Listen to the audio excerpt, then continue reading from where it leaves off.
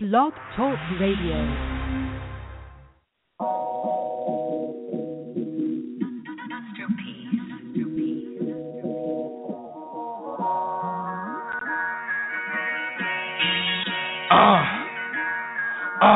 I fuck with girls that keep they mad on that ones you can never categorize as her-ohs. Might even let her have my son if she acting right. That's that shit that we like. We don't fuck with them ratchet ties. I know ISIS, she a type, is for the final call. You never catch her off that Molly or that alcohol. Tanisha poked me on the book, she ain't never phony. I catch Monica volunteering at the Y on Sony. I got this sweetie named Winnie from Papua New Guinea, sending me chocolates and mini bottles of Moet and Henny. 19 driving a Bentley, and it don't stop. Jasmine study marine biology, zooplankton a lot. Had this hood girl, Mika, she was from the town. We went our separate ways, but she used to hold me down. She doing good, wish she would kinda call me now. Cause she got a job, 2 cars, she a mommy now. Aerospace engineer, honor roll, 4 degrees. What y'all niggas know about Queens? I fuck with you, I fuck with you. Shorty always by my side, I know I got issues. I left them ratchet hoes alone. Cause I need that real shit I can fall back on. I know 16 women out there that live without food stamps, wigs, and 30 niggas kids. I fuck with girls that keep they mad on that ones you can never categorize as her-ohs. Might even let her have my son if she acting right. But you gotta treat her right, never wife the ratchet type. I fuck with Erin, got a bachelor's from MIT. She always lecturing on healthy shit for me to eat. Shout out Renee, Shanae, Monet, my cousin Dominique. Study journalism, go expose that Obama creep. I used to woo this Boricua named Felicia. She hooked me up on sneakers, worked at Nike Town. Now she a barista, no Anika, that's my chocolate bar. Used to cheap that reefer, she get cleaner, credit cleaner. Now she co-owning the cleaners. Got my foreign girl Ryan from Andaman Island. She working, smelting the iron. Send me the knot, we get tired. Body calls in the riot. Samaya, Mariah, bring it my way. Ass so big, you sleep sideways. Aerospace engineer, honor roll, 4 degrees. What y'all niggas know about Queens? I fuck with you, I fuck with you. Shorty always by my side, I know I got issues. I left them ratchet hoes alone. Cause I need that real shit I can fall back on. I know 16 women out there that live without food stamps, wigs, and 30 niggas kids. I fuck with you, I fuck with you. Know about Queen. I fuck with you, I fuck with you. I know about Queen. I fuck with you, I fuck with you. Shorty always by my side, I know I got issues. Queen. I fuck with you, I fuck with you. I know about Queen. I fuck with you, I fuck with you. I know about Queen. I fuck with you, I fuck with you. I know 16 women out there that live.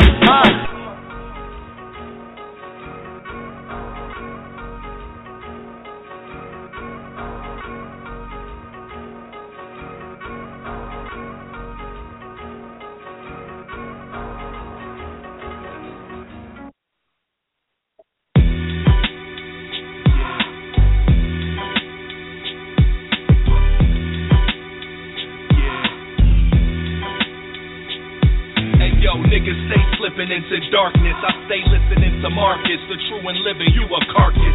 Living in the Caucasus while my forefathers was authoring everything that the new world is sponsoring. No, I don't belong to them. I'm not a spawn of Shem. First I will admonish them, then I will astonish them. Then it's just gone with them, off with the wind. I go off with the pen, guzzle hen, muzzle men for their burnt offering. I learn often when a man claim he gone, he be more like a Nimrod. Thinking you can box with me, I cross your eyes and dot your T. Just a drop of venom that'll end them niggas logically.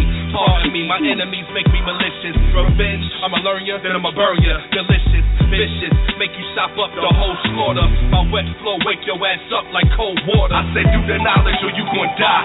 Little sisters, I said do the knowledge or you gon' die. Little brothers, I said do the knowledge or you gon' die. Little niggas, I said do the knowledge or you gon' die. Motherfuckers, I said do the knowledge or you gon' die. Little sisters, I said do the knowledge or you gon' die. Little brothers, I said do the knowledge or you gon' die. Little niggas, I said do the knowledge or you gon' die. Motherfuckers. Devil's out for me, cause my beats are alchemy like Dre 3000. See, we coming from Virginia, and we gon' continue to keep that hot shit up on the menu. What you prefer, pure cane or splendor? I know you want the real, so just witness it in its splendor. Regardless how you feel, and regardless of who you kin to. You could be kin to Kunta, you send in my pen and shoot you. You could be kin to Martin, just watch what you niggas start. Yo, do the knowledge or you gon' die. Little sisters, I said do the knowledge or you gon' die. Little brothers, I said do the knowledge or you gon' die. Little niggas, I said do the knowledge or you gon' die. Motherfuckers, the streets love us, no one above us. Ashes to ashes, my nigga, dust is to dust. You know we like to pass shit, nigga, bust up the Dutchess and start the rushing and lumping and dumping off on these dusts. I said do the knowledge or you gon' die. Little sisters, I said do the knowledge or you gon' die. Little brothers, I said do the knowledge or you gon' die. Little niggas, I said do the knowledge or you gon' die. Motherfuckers, I said do the knowledge or you gon' die. Little sisters, I said do the knowledge or you gon' die. Little brothers, I said do the knowledge or you gon' die. Little niggas, I said do the knowledge or you gon' die. Motherfuckers, for the Tesseract, a true connection to the hidden track. The holy name, bear the flame, resurrected fact. We moving right exact, premeditated tax. Begin to swirl, show the world where the light is at. It's just a given fact, it all begins in black. We let you take the wheel, but now it's time to give it back. You know it ends in black, alpha and omega. If you try to fight it, you gon' have to deal with mama nature. You just the children of a lesser God. We the children of the sun, number one repertoire. So we represent the temple and man. Check the mainframe, we game change, transform, rearrange things. It's not the same plane. Wise words elude the ears of the profane. Still we broke chains and released a few brains in the process. Coming with the right knowledge, manifest supreme logic. I said do the knowledge or you gon' die. Little sisters, I said do the knowledge or you gon' die. Little brothers, I said do the knowledge or you gon' die. Little niggas, I said do the knowledge or you gon' die. Motherfuckers, I said do the knowledge or you gon' die. Little sisters, I said do the knowledge or you gon' die. Little brothers, I said do the knowledge or you gon' die. Little niggas, I said do the knowledge or you gon' die. Motherfuckers, it's deadly serious. Better start learning your lessons. Watch the world around you. Understand what's going on. Who you are, where you came from, where you get your name from. Don't be a fucking lame, son. One.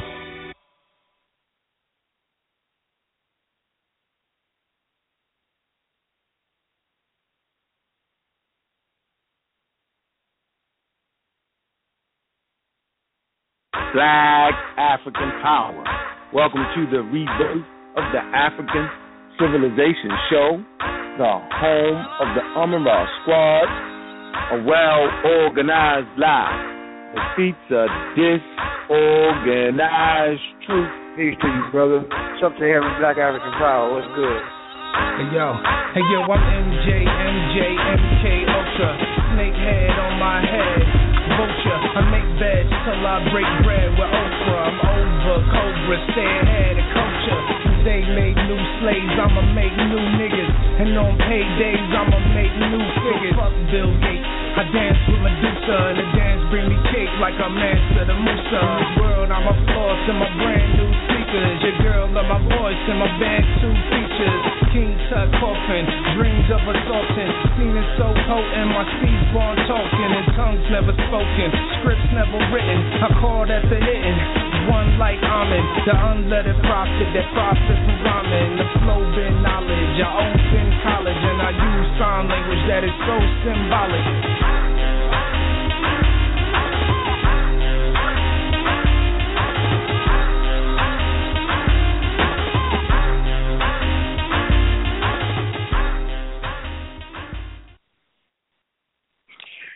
Black African Power. Welcome to the rebirth of the African Civilization Show, the home of the Amara Squad. What's good? What's happening? A well-organized lie defeats the disorganized truth every time. Woo-hoo-wee. Man, y'all already know what it is, fam. It's God Killer in the house. right? And we're coming to do what we're going to do, and we're going to do what we got to do. We standing tall, we standing strong, and we putting in that work. Man, family, good to have you this evening, man. Having a special show. Man, we're having Ricardo Almond on, the master teacher of the Meta Nature, the sister extraordinaire. Absolutely, positively. Show will be dynamic. It's been a long week, you know what I'm saying? And it's glad to have everybody here. Happy Kwanzaa, man, for those who understand and for those who know. Let's keep it moving and let's keep it grooving.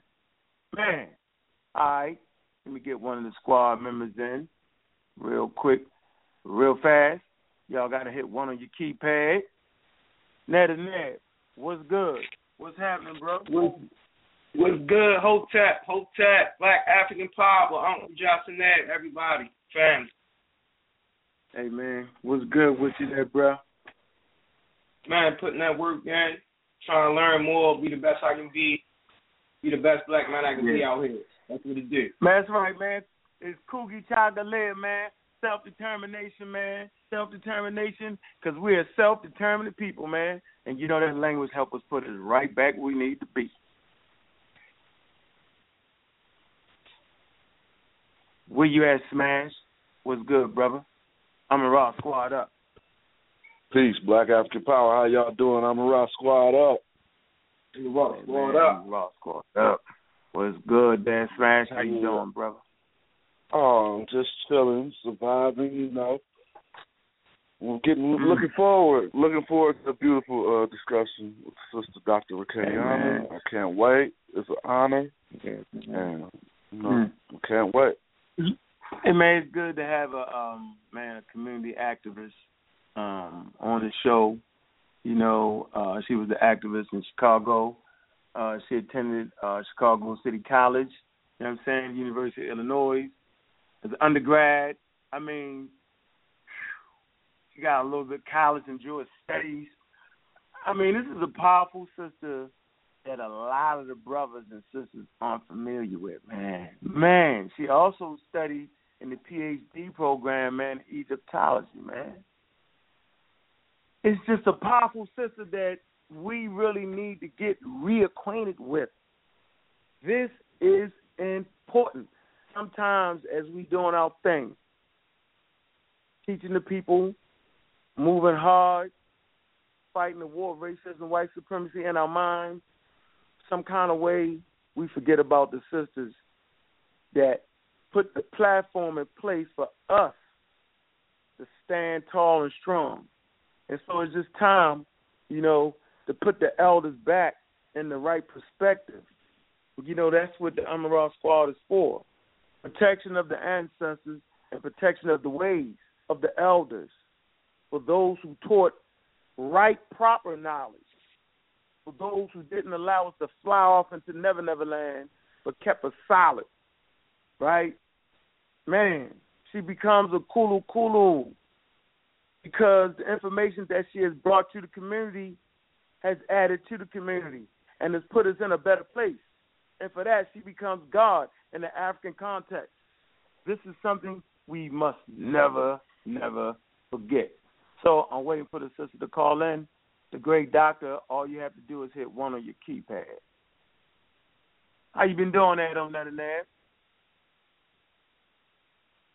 Man, I'm just finishing up my work on the systematic history, decipherment of Egyptian language, African element as the key, just touching up on that work. And, I mean, just putting that work in the community, keep studying, and looking forward to class this January, get my mind ready for Dr. Ricchetti class this January. So, you know, I'm just preparing myself.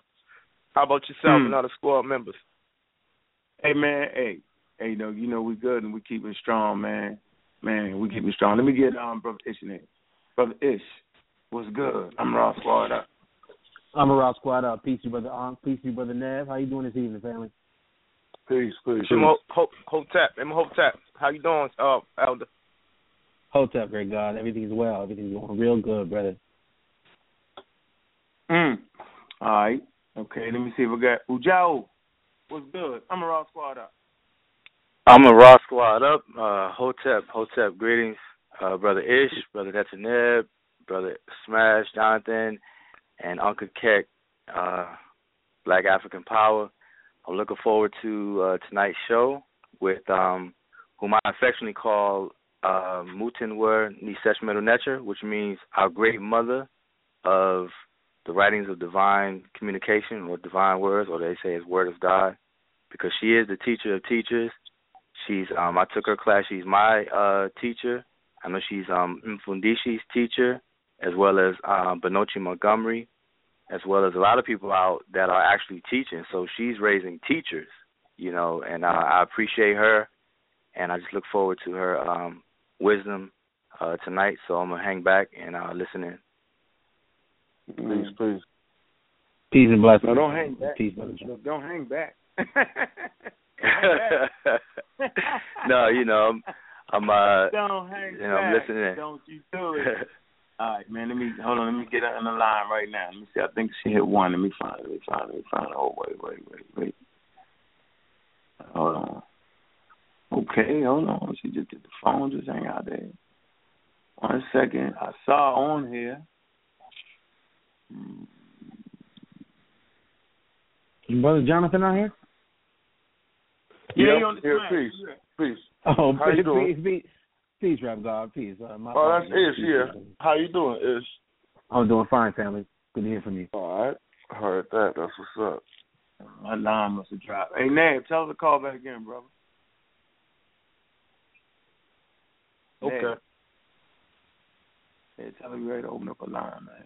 Yeah, it should be a good show, man. Listen directly from the teacher of teachers, how you put it. That's beautiful. Yeah, that's a teacher of teachers, man. Let's just get that. Let's recognize where we at. You know, and man, it's always a powerful statement to get the elders coming through. Sometimes we get wrapped up in the foolery of the day. All right, dealing with people that's shrouded in foolery. And so it's good to have a good, solid teacher on. You know what I mean? It's good to have that elder, man, just to take us through the journey. You know what I'm saying? And then to let the elders know that he's right here and ready to carry forth. You know? Right. That's right. That's right. It's a good thing. You know, always has been. Okay, Definitely. there she go. Let me get on it. Without further ado, man, let me get the great teachers on. Hotep, Black African Power. Dr. Rakeliana. Yeah, Hotep. Are you able to hear me? Loud and clear. Yes. Loud and clear. Good. Very good. I called in several times. Hotep, Uncle Jasaneb. Uncle Jasaneb. To everyone. I heard your introduction. I heard a lot of what was said a few minutes ago. Duau. Thank you so much for all of that. Well, glad to have you on the show, and we're feeling like this is a very, very important show. So can you kind of like just take us on that little ride? Let me start off with saying, first of all, thank you for your work in the community, and it has not gone unnoticed by this particular generation. I can't speak for other people's generation, but I can speak for this generation that has taken the bulls by the horn to make sure the elders' work can be seen by the rest of the world and the younger brothers and sisters. So I'd like to say thank you from the Amara Squad for that, sis. Thank you. Thank you. So let me hit you with the first question. How and why did you take interest in the language of Metanetia? Okay, I like that question. Dua for the Washadet. Dua Washadet. I'd first like to start off by saying that today, Neterdeb, you actually posted an old video from ASCAC conference, 1986. Thank you for that, for posting that. You're welcome. A lot of people don't realize or know anything about, the history of ASCAC, the beginning of Kemetic studies in the community, So thank you for posting that, and I encourage everybody to take a look at it. It's not the whole thing, but just a little bit that you have there has a lot of information about how things all started. So that goes in with the question that you just asked me. You all know probably I'm from Chicago. That's where I was born and raised, in Chicago. And I was very active in the civil rights movement, SNCC, CORE, even associating with the Panther Party, just an activist in the community at that time. And then we also had the Center for Inner City Studies under Dr. Jacob Carruthers and Conrad Worrell there as well, which is played a really important role in the early scholars, a gathering place for scholars to gather and spread information that they had to the community and allow inner city people to go to school. Anyway, all of that was really important, and I was involved there as well too. So in the early 80s, well, actually in the late 70s, in the early 80s, I was in school and at the University of Illinois, and Dr. Ben used to always come there to give lectures and talk, invited by the African Student Union. And so I always had an opportunity to go there and listen to him because I was there. And he really stirred up my interest in Kemet. And at that time, I was studying linguistics at the University of Illinois. And I love languages. I've always tried to learn as many languages as I possibly could, no matter what. And so when I did have an opportunity to study Medu Neter at the University of Chicago, I really took that opportunity, even though that's not at all what I had planned to do with my life, period.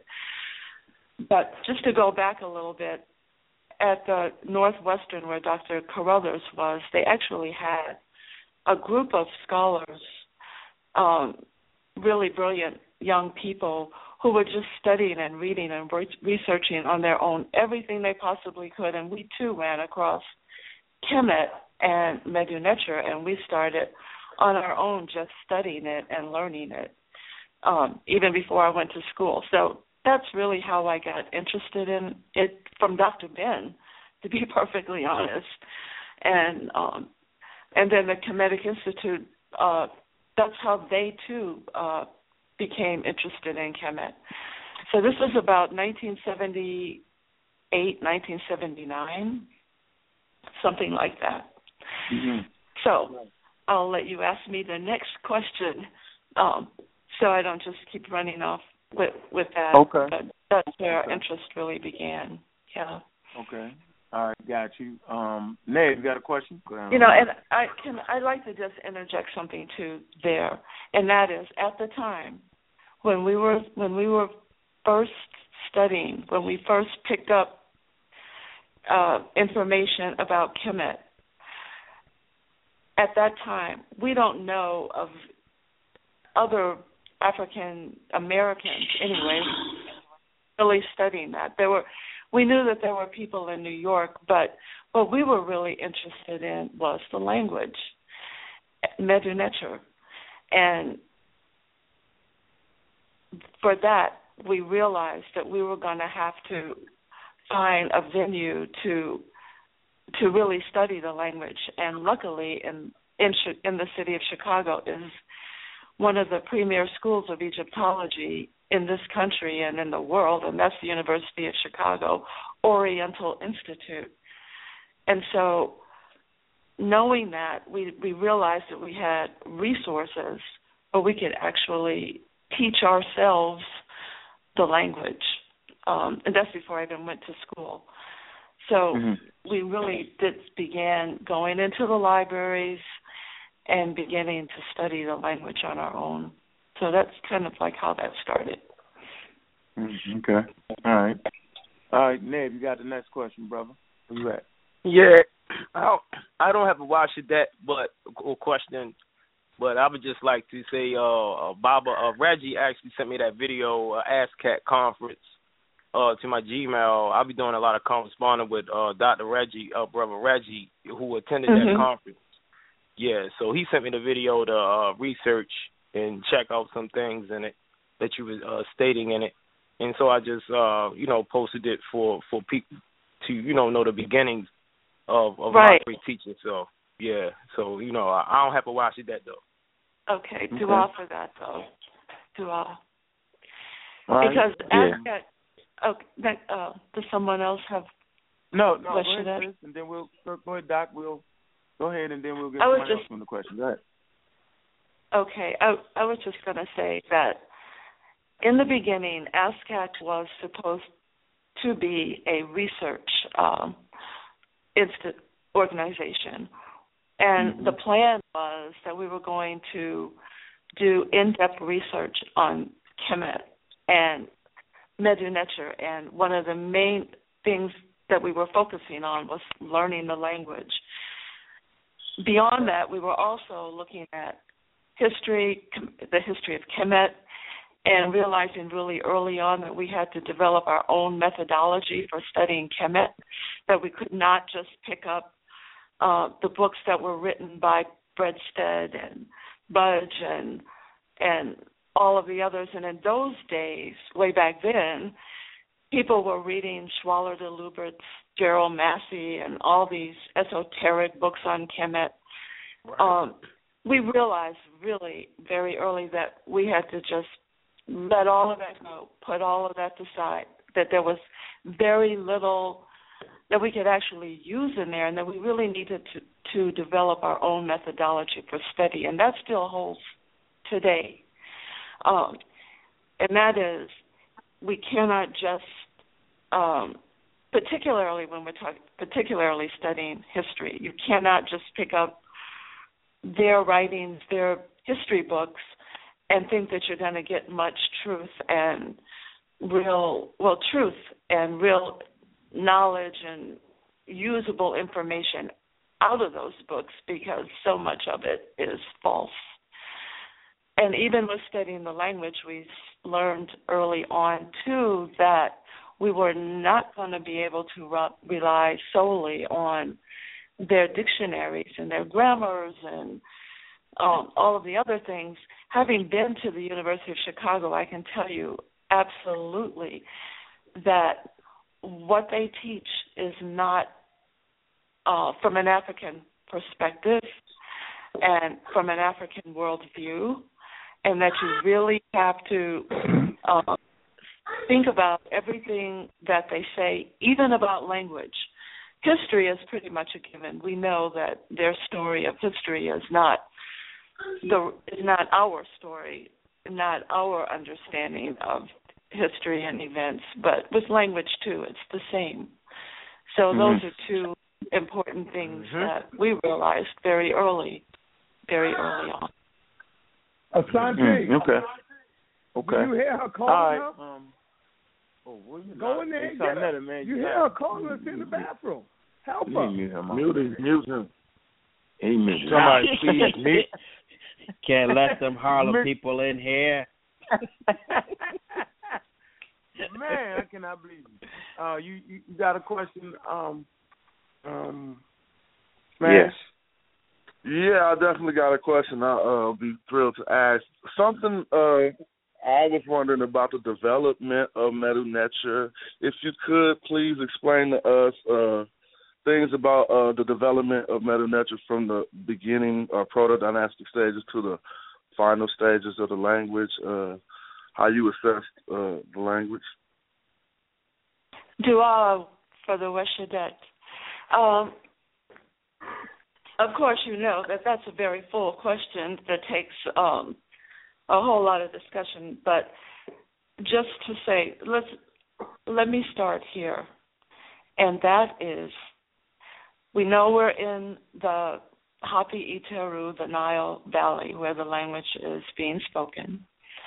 And we know that the Hapi Iteru, the Nile River, is very long and goes through several countries, and all up and down the river, the language developed, moving from the people and who are speaking various dialects of Medu Neter from very ancient times. As a matter of fact, it's another issue, and that is time, chronology, how old is the language, how old is the culture, how many thousands of years were the people moving. Perhaps they were moving from as Dr. Ben used to say, from the mountains of the moon in Ethiopia, traveling down from maybe southern Africa to Zimbabwe, moving down to the Mediterranean. I mean, one of the issues is chronology and time, and the proto-dynastic period, and even before then, how long does that stretch back in history and time? The early Egyptologists, European Egyptologists, used to say we have a culture and a language that's about 10,000 years before BC, that it is at least that old. And then their own historians began to push it up to correspond with biblical history. But it's very, very ancient. And in my opinion, I think we go back many, 15, 20,000 years of history, of people, culture in that area, even though nobody ever talks about it like that. People, we tend once again to use their history, use their dating system, 8,000, 10,000. They've even pushed it back to 3,000 years BC. But if you look at the rest of the planet and the way that the rest of the people on the planet tell their history, they push their history back very, very far in the past. But anyway, the language, the nature of language is that it's always changing. So you have different stages of the language. I would say we have writing from at least 10,000 BC. And so you have different stages of the language, because language is always changing, always developing, and the writing as well, the spoken language and the writing. Add on top of that, there are many different dialects of the language as well. So when we talk about learning Medu Neter, we're really talking about learning what they call the classical period, which is probably about 5,000 to 6,000 years before Christ. That's like the classical stage of the language. We're talking about that's where we kind of start if you're starting to learn Medu Neter. But then scholars study different stages, and as many as they can, because each one offers something different in not only grammar, but semantics and meaning and worldview and stages of consciousness of the people, so to speak. So I don't know if that answers your question specifically. If not, just, be more specific. Because I don't know if I really... No, that was a wonderful answer. Thank you.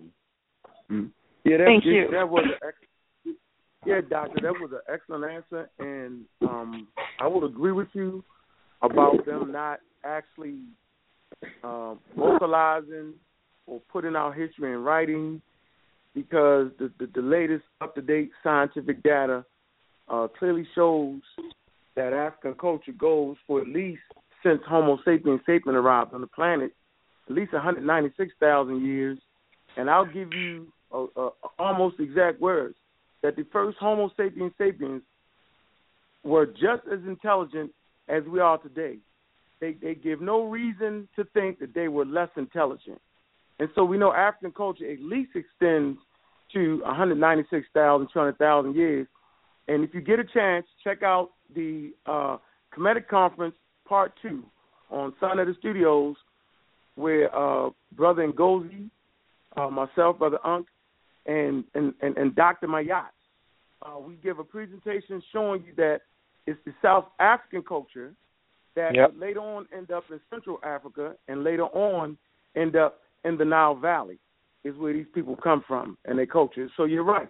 Our culture extends back farther than any culture on the planet, and it goes back to at least 200,000 BCE, and modern science actually proves and verifies this, but under no circumstance do they talk about it. So you're absolutely right. Absolutely. Right. No, they never. Western scholars do not talk about the African origins of Medu Neter, or the origins of the culture and the development of Medu Neter from other African languages. Of course, we do, and there are a lot of our scholars who are reconnecting because we forgot, because it wasn't written down for us. But reconnecting the languages of Africa with Medu Neter and vice versa. Because those languages of Southern Africa, the group of languages called the Bantu languages, and all of the other languages of the Sudan and Northwest Africa, all those languages are all connected historically with Medu Neter, and some scholars look at the whole picture, instead of that just one piece in the Nile Valley, because that piece in the Nile Valley developed out of Southern Africa and those languages as the people moved. So all up and down the Hapi Iteru, hundreds of languages were spoken. But one interesting thing is that around the time of Kemet and the writing, all of those different languages, people who spoke all of those different languages, were more than likely able to read some form of the Medu Neter. That's something that they had in common, even though they spoke different languages. And you can see that phenomena happening in other parts of the world, too. For example, China is a good example of what I'm talking about, where you have a country where there are about 56 different ethnic groups, over 200 different languages spoken, but they all read the same writing. They all read the same written script, even though they speak several hundred or a couple of hundred different languages. And the same in Kemet. All up and down the river, people were speaking different dialects, but also different languages. But it appears that they could read Medu Neter. They could read the writing of Medu Neter, the writing that we call Medu Neter script, up and down the river. So a common writing system, different languages, that's seen in other places on the continent, in the world as well. But it's so important to learn this language. It is I like to say, classical in terms of having such a large body of written literature, language, that where they wrote about every single thing that we write about today, from all of the sciences and arts and everything. There's so much there to learn. And the only way that we're going to really learn it is by learning the language. Because as I said earlier, what the Europeans have translated and what they're saying about the language is just not even close to what it's actually saying and what it actually means. It's not even close. And it's hard to explain that because people don't believe it. You know, they'll say, well, I read Wallace Budge. I read the book of Coming Forth by Day, translated by Wallace Budge, and I understand a little bit of it, but what you really may not understand is that Wallace Budge understood so little of what he was writing, not to any fault of his own. He wasn't trying to mislead us, misguide us, or anything like that. It's just that his worldview is so diametrically opposed or so different from our African worldview that he only understood what he understood. And it's difficult for us to go and read their translations and think we understand something. We don't. Not from reading that. The only way that we can really understand the Medu Neter is to look at it ourselves. It's picture writing. We need to focus more on the pictures themselves, which reveal so much pictorially and reveal so much on so many multiple levels. And that's another thing. Medu Neter is a language that everything, the words, the pictures are not just on one level of meaning, but multiple levels of meaning and depth of meaning. It's very different from other languages that we know. Very, very different. So, and that's the only way that we're actually going to unlock the keys to the knowledge and the wisdom of ancient Kemet is through the language, not through translation by others, but our own work and study and research. I say it all the time. They tried to look at the language through the eyes of European Christianity, and that's what they gave us to. Well, where you at, Brother Ish? And then we got Ujao, and then I'm going to take our Brother Sarnetta. Go ahead. I'm right. Yes, I'm right here, Brother Ankh. First of all, thank you so much for taking the time, Dr. Raketi Ahmed. I just have a brief question on people question sometimes the depth of understanding. So basically, can we decipher the Medu Neter? That's a question that's often asked. And then a second part question is, what do you think is the most effective way of connecting the formal to making it functional and practical to younger generations that may want to embrace it or be a little intimidated by the language? So again, part one was, can we decipher the Medu Neter, and how can we make it functional and have the younger generation embrace it? Okay, Dua for the question.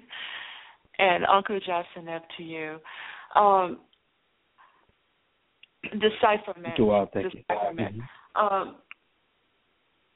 Yes, we can decipher that, and I'm assuming that you mean by that come to an understanding or get to the meaning, the real meaning of the language, the semantics, the real meaning of the language. I think that's what you mean by that, because it is. Yes, it is. We are Western, right? We've been born, bred, raised here in the United States, and so this is all we know, right? And right. even though we are African, and we say that that we're connected with the universal African consciousness, and in our consciousness we have an understanding of who we are, where we came from, and our worldview, and all of that is true. This African consciousness that we're all part of and that we tap into every day of our lives is true. So given that, what I just said, we can understand the African worldview. We can tap into that. We can realize that. We can step into that state of consciousness. We can. But for us, it just takes a more conscious effort to do that.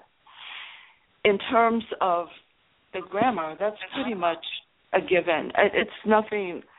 Grammar, how words are made, how sentences are put together, paragraphs, phrases, etc. That is more or less basic, but realizing that there are different stages of the language, and the grammar changes throughout the different stages of the language. But meaning, I think one of the things that we can focus on a little bit more in our study of the language is the pictures. Because, for example, we have sometimes a word and we're looking for the meaning of the word. You look up in a dictionary and they give their meanings of the words, and you say, well, but the picture seems to say something different to me. I think we could focus on the pictures a little bit more to find meaning. After all, the language is a pictorial, written with pictures in a real sense. So I think we could focus a lot more on that. And in translating, I think we could also focus more on what else could it be.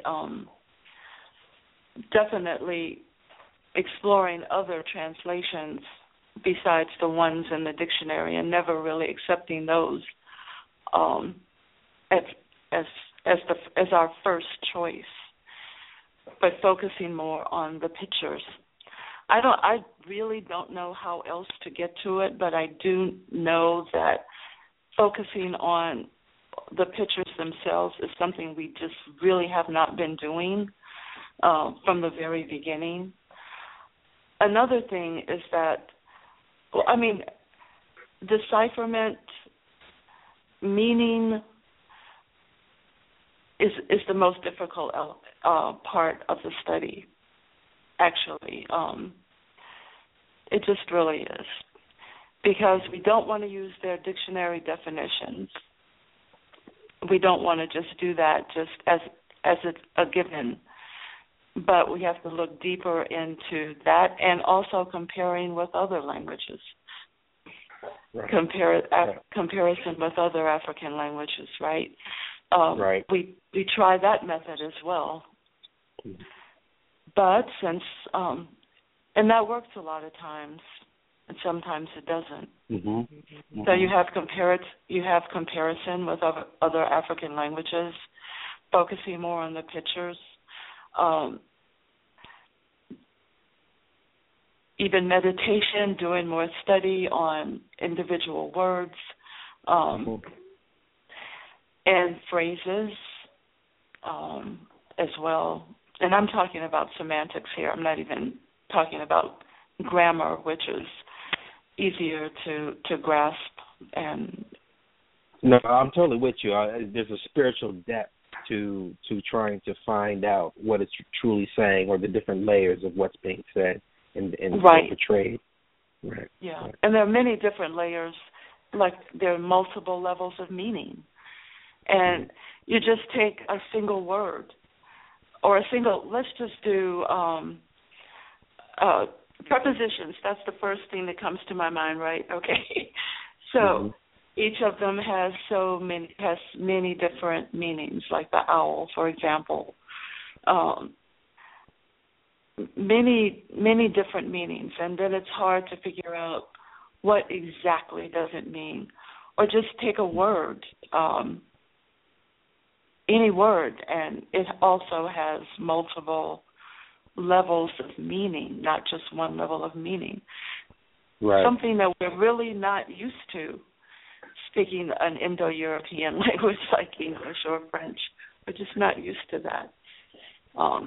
And so it forces us to use different parts of our brain that we just normally don't use for language and speaking, like I said, speaking English or French or an Indo-European language. We don't use those. And then add on top of that the pictures. We are exploring new territories and using other parts of our brain in order to understand Medu Neter.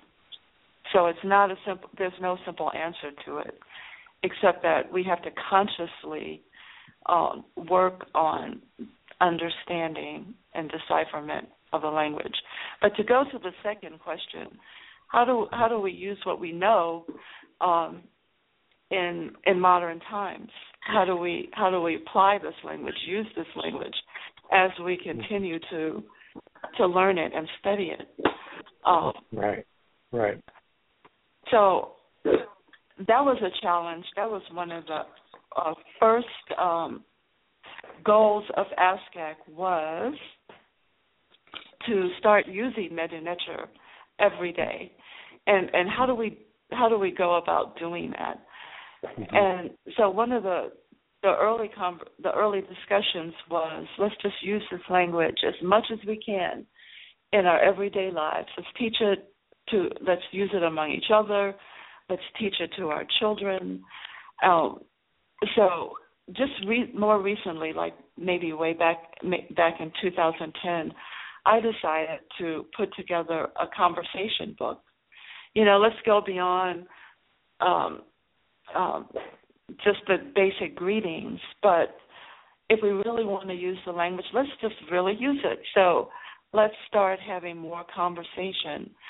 So I put together a conversation book, which is just, by the way, an initial project, a beginning, which I'm expecting others to keep working on and keep tweaking, as we say, and making it even better, because it was just something I did just to put it out there, a beginning, a start. Here's something.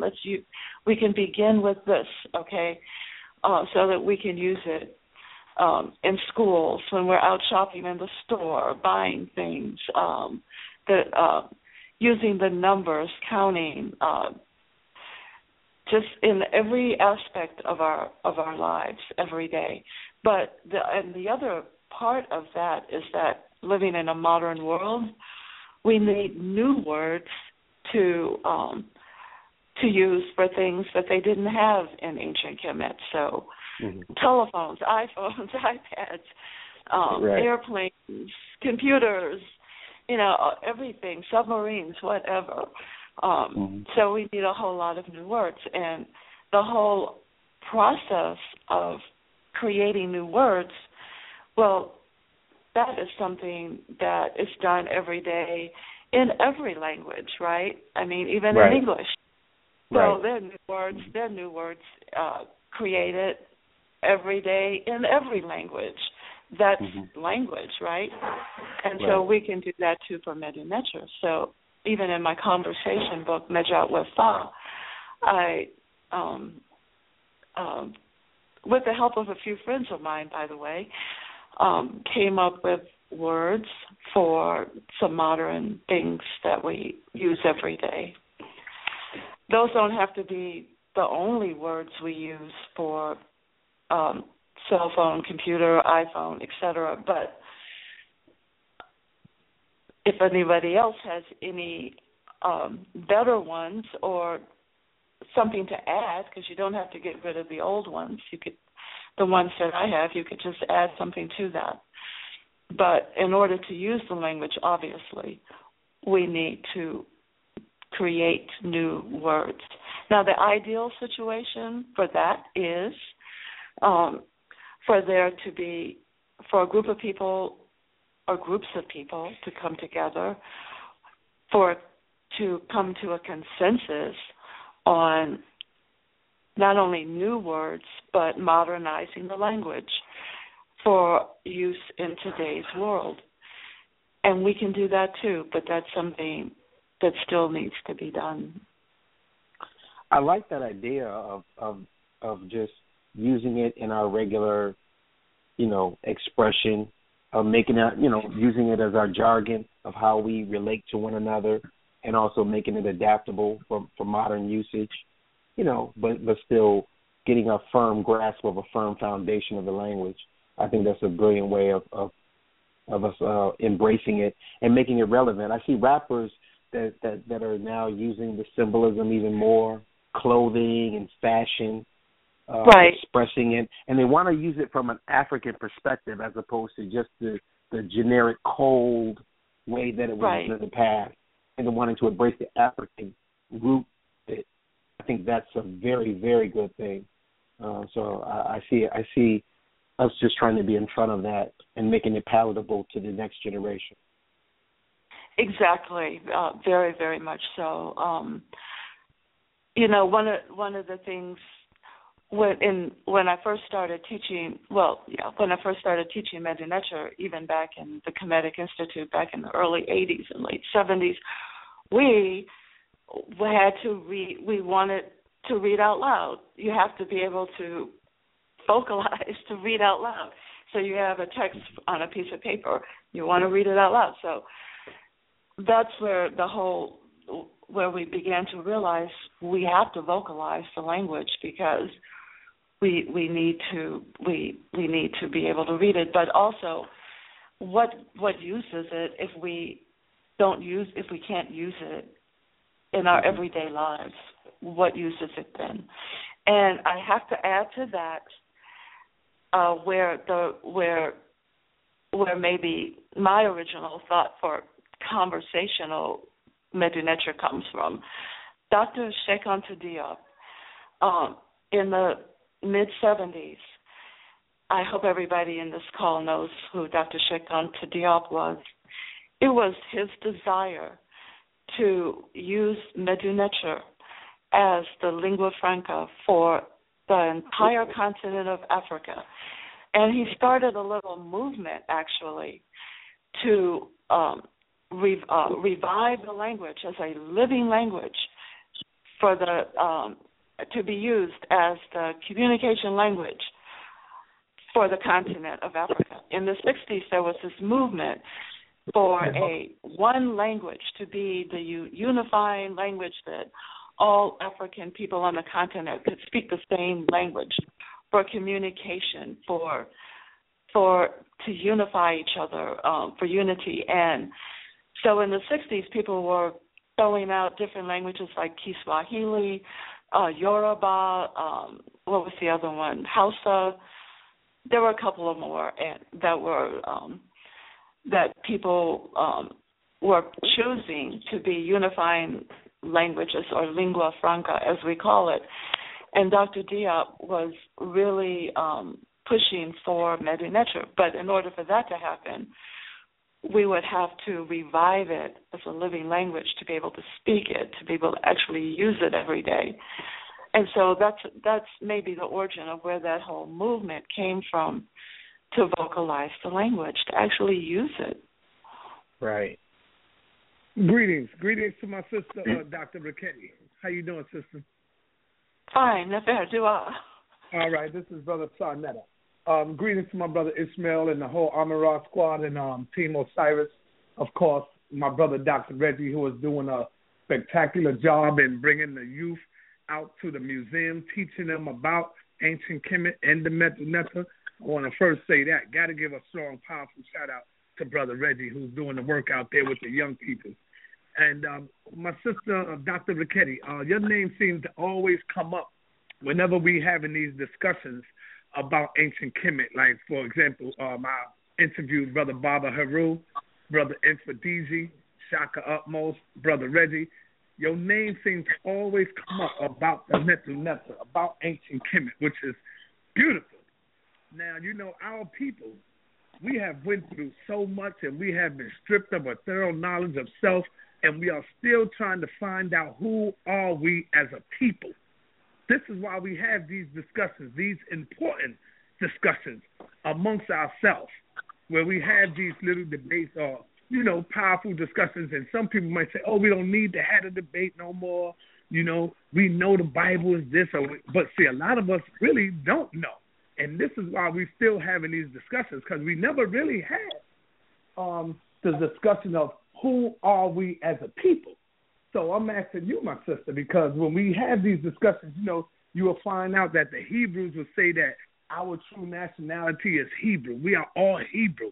We ain't got nothing to do with Kemet. Or you'll find the Moors will tell you, well, we are all Moors, black and stuff like that. That's bad, and we need to stay away from that. And we are not African, and we are from the Americas. And, so the confusion is still out there. So being that we have a profound doctor on the phone today, I ask you, my sister, who are we as a people, pertaining to history as well? Dua for the Weshadet, really.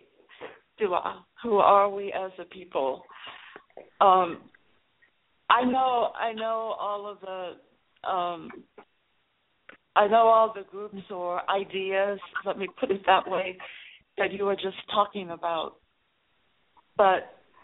And a lot of those ideas come from lack of knowledge of who we are as a people.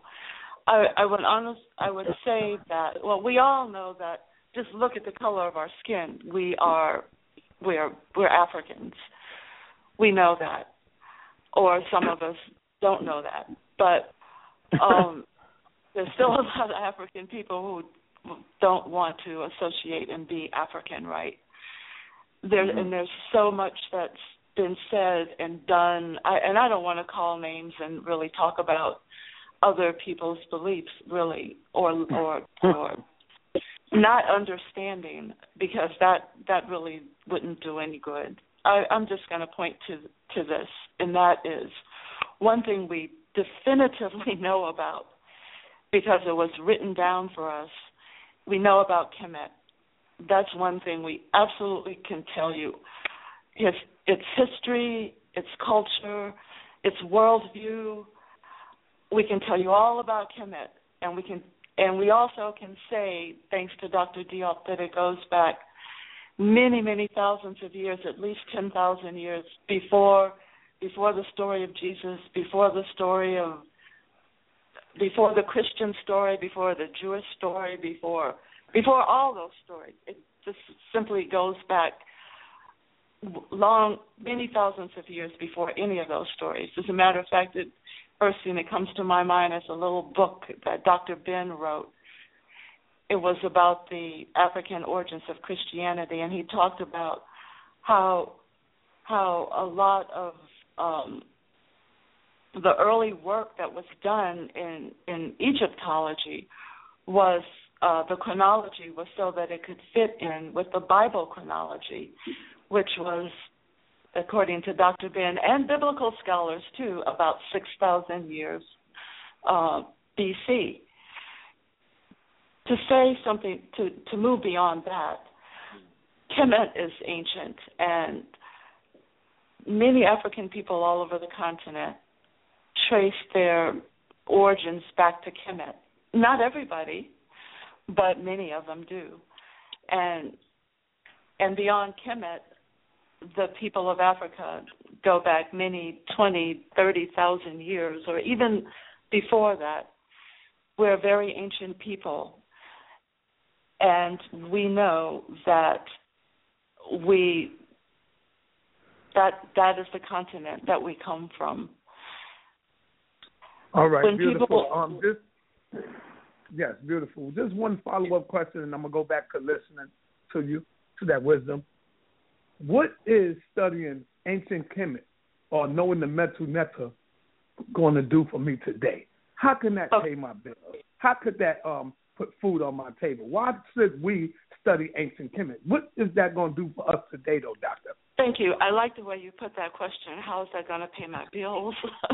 How is that going to put food on my table? Well, I don't know. I don't know that it's going to pay your bills and put food on your table, but I can tell you that it will change your life, because studying Medu Neter, you will learn about our culture. What is African culture? What is our worldview? What is our spirituality? And only at looking at Kemet are you going to learn that. That's the only way that you'll get it. Not, as you already know, not through Christianity, not through Judaism, not through Islam. Those are not our spiritual forms. Those are not our culture. That is not our history. That's not our worldview. And the only way that we are going to understand what is our being, what is our energy, what is our spirit, what is our spirituality, what is it that people of ancient Africa really believed, is really through Medu Neter. and it's there because they wrote it down. It's there, and we can go and read about it and study it and learn about it. And that brings up a really interesting point, and that is, what is it that we believed? How did we raise our children? How did we organize our government? How did we? What did we believe? How did we treat our women? How did we treat our elders? How did we organize our communities?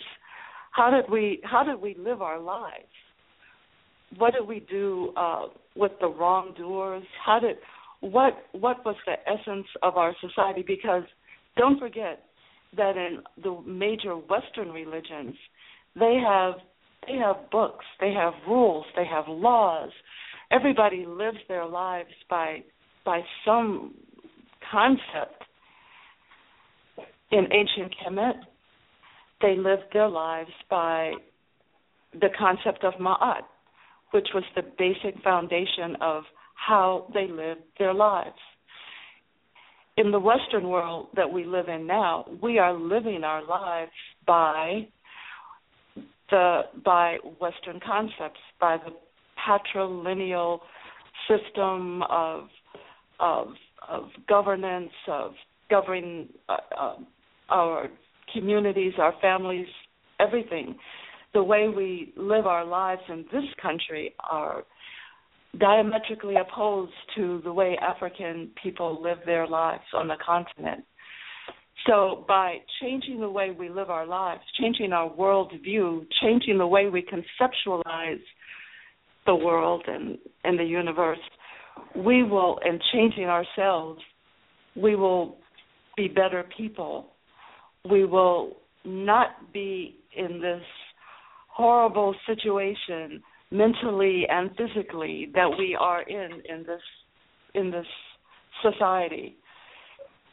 The way we are living now isn't really putting food on our table and paying our bills. It's not really, because it's so messed up. It's ruining our spirit, it's ruining our energy, it's ruining our families, it's ruining our community, our nation. It's destroying us. You can't say that on this path that we're on here that we're actually getting somewhere. Yeah, maybe you can pay your mortgage or whatever, but it's not taking us anywhere but down to destruction. So how do we go up to how do we bring ourselves out of this and into our real being and making the world, our world and the world, a better place for all of us? We have to change ourselves, and we can look to Kemet for that. Who were we? What did we believe in? What do we believe in? And we really have to go back to Kemet to find that. Thank you, my sister. I respect that. I love the answer. Thank you. Thank you for the question. All right, this episode is brought to you by Eddie Mae Productions that brings you Mel Treks, Exploring Ancient Africa, Episode 1. It's also brought to you by Medieval Upheaval, a catalog of bloody European evils by Sisha Kemet. It's also brought to you by the Handbook of the Conscious Community by our brother Jonathan Owens, and also being brought to you by the Beginner's Introduction to Meta Nature by Ujau. All right. Also, Niggas Footwear. Remember, in February, the leather joints will be out in the RBGs. Right? You can get to the AmonRaSquad.org store, right, and get all these products, and we appreciate that. Where you at, brother Ujau? Hotep. Uncle Jasaneb, Dr. Vaketti. I have a testimony and a question. Basically, I think one of my questions was already asked, but I want to give a brief testimony first, okay, to let the listening audience know that as one of your students, that I really want to thank you and appreciate your effective way of teaching, your patience, and your willingness and sincerity to advance the work and to make people understand. So, and you also had taught my daughter, and that takes a lot of patience to teach for as many years as you have. And you basically, my background, I have a computer science background, so I did professionally, I was a computer programmer. So in doing so, I learned the mechanics of languages. I kind of looked at languages, whether it's semantics, and I kind of understood how languages work or communications work, and that helped me to look into Medu Neter. But when I came in contact with you years ago and took your class, you gave me a framework and a methodology and put me on the right track with learning it properly. And I want to thank you for that and your continued work in that. So I just want to, and the fact that you're actually producing teachers. Myself, I've been teaching it from your inspiration for just about 4 years, and I know the brother Banochi Montgomery, Baba Heru, Mfundishi, pretty much people who are teaching it now have all been students of yours or have definitely been inspired by you. So I want to give thanks to you for all of that you've done to inspire me. Thank you. With that, Thank you. I had a question. It was kind of asked already, but it's more, I guess I can be a little more specific, and that is along the lines of what can Medu Neter do for us today, but in terms of where are we in so far as a speech community, speaking it and actually allowing the ancestors to speak directly to us so we can use that information as a resource to apply these things in our lives today, as you said, where we can make the world a better place for ourselves and really put food on our table, So I guess my question is, where are things in terms of a speech community or moving towards standardizing a way of us actually bringing it into usage in terms of just the language and speaking it, as the late Sheikh Anta Diop had envisioned us to bring it back. Are we, where are we with that? Okay, dua for the Washadat. Where are we with reviving the language and speaking it and using it? First of all, everybody, so many people everywhere are starting to use the language. We already know that. Just even speaking, saying whatever they know, and teaching it to our children, right? In order to really revive a language as a spoken language, we actually need to have conferences where we actually bring people together to discuss this, to talk about it. It can't come from me. It can't come from any one individual or any just one group like your group, the people that are on this call, for example. There really needs to be a consensus because a language is big and there are different aspects of the language that have to be modernized for today or brought into being for today. So we really need a conference, right? Where people can come together and discuss the various issues involved in reviving the language. Even Dr. Diop wanted that, but he really didn't live long enough, I guess, to fulfill that one goal because his life was so taken over with so many other things. And ASCAC did not pursue that, unfortunately. Maybe that would have been a good venue for pursuing it. So we'll just put that to the side. But that's something that still needs to be done today. And I think I've spoken to a couple of people about doing just that, at one time or another. But that's something that needs to be done because obviously you can make that happen. My book, my conversation book, is just one little beginning, but that's a good springboard to move beyond that. But consensus is important because if you do not have consensus, what would happen is then different groups of people and different organizations would just go on and start doing their own thing. We don't want that. Definitely we don't want that because that would be a mess that would take us another 100 years to undo, right? I'm serious. So we really I'm assuming that a lot of people on this conference might know of the Hebrew story about how ancient Hebrew was basically one time had basically died out as a spoken language, and then in about 1930 something, a group of people started to get together, wondering how they could revive the language, and then in 1945 or so, another group of rabbis and linguists and scholars got together once they realized that that they're going to give them that land and Israel was going to be a state and they needed a national language. They started working really hard on making Hebrew, the ancient Hebrew, using that as a basic foundation for a modern Hebrew language.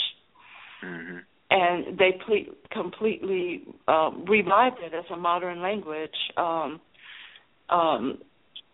bringing together different pieces of it that were spoken in different parts of the world based on ancient Hebrew, and now it is the national language of the state of Israel. Reviving ancient languages, modernizing them, using them is something that's been done several times in history, so it's something absolutely we could do with Medu-Neter, but we really need a group of respected people, scholars in the language and linguists, to come together and work on that. So whoever can pull together a conference, I'll be there, I'm in on that because that is exactly what we need. And that has to be done. It really does. It has to be done. Yes. Well, I'm do, don't it? Yes, you're definitely speaking to the right people to make that happen. Yeah, there are a lot of us who want to do that. As you really realize, putting together a conference needs to be done by somebody who puts together conferences because I'm a scholar. I don't know how to organize a conference. That takes quite a bit of work. But there are people out there that do that. And so that's kind of like what we need. Let me get Brother Reggie in here real quick, Ujao. Where you at, Reggie? I'm here, if you can hear me. Hotep, Sanat Riketti. Hotep, Brother Reggie. How are you? Hotep. This is, for us, it's almost 30 years. One more. It is. Next year, almost 30 years. And I've learned so much, and I've appreciated so much. And a lot of our elders have left and onto the Amduit, and I've been a part of almost all of their ceremonies. Certainly, Dr. Joseph Benjo Cannon and Dr. Clark and Dr. and Sister Kethel most recently, and Brother Bill Jones, and so Brother Leo Downs, and so many people that have went on, and now Dr. Riketti, you're at the you're really at the helm. I mean, Dr. Carruthers, we miss him much. Yes. And we had some great starts, and our problem was we became too political, and that made us mean-spirited. So first, I certainly want to do, if I've ever done anything that was bad, I sincerely apologize. I was a young man, and I think people made mistakes, and I understand right. the reasons why they made the mistake. But the thing about it is our culture is beautiful, and there is mod, and so we try to. And anybody can tell you that that I almost raised your name up in the work. Foremost, you are Hatshepsut, and you're foremost of the noble ladies. Do I go ahead. I just did a presentation, and it didn't all get put up, but it was an exciting presentation. One of the things that you are absolutely right, by looking at your pictures, you begin to see a kind of another dimension. And the only problem is that not everyone can do it. You do have to have some training, because otherwise people start making up stuff. And we have, the Keck is on the line, and he doesn't. There's no spooky stuff with Uncle Keck, right? And some of us are warriors. There's Neb on the line. Neb has been a great friend, and he's also always raises your name up all the time. And I'm just meeting Ujawa. I never met him personally, but we speak over the phone, and he is very, very, very, very technical, like you are. Though you come across so sweet, you're actually very technical, and you might whip us up to shape with a smile, but nevertheless. So my point is that I've realized that, just looking at the T, I guess D22. The T, and I found that of course that almost all of the women deities or neters, they all have T. That is the most common thing about our humanity, is that the women, almost all of them, not all of them, but almost all of them, either netters or by names, have that T. The men could be anything. They could have so many different types of names, but the T unifies women. And if you're not looking at the glyph, you just really wouldn't. You just pronounce names like Ketty and Hatshepsut and Ma'at, and you would not know that this T kind of unifies them all. Then we have this big research topic, and I want your feedback on. We do not have a name for Africa.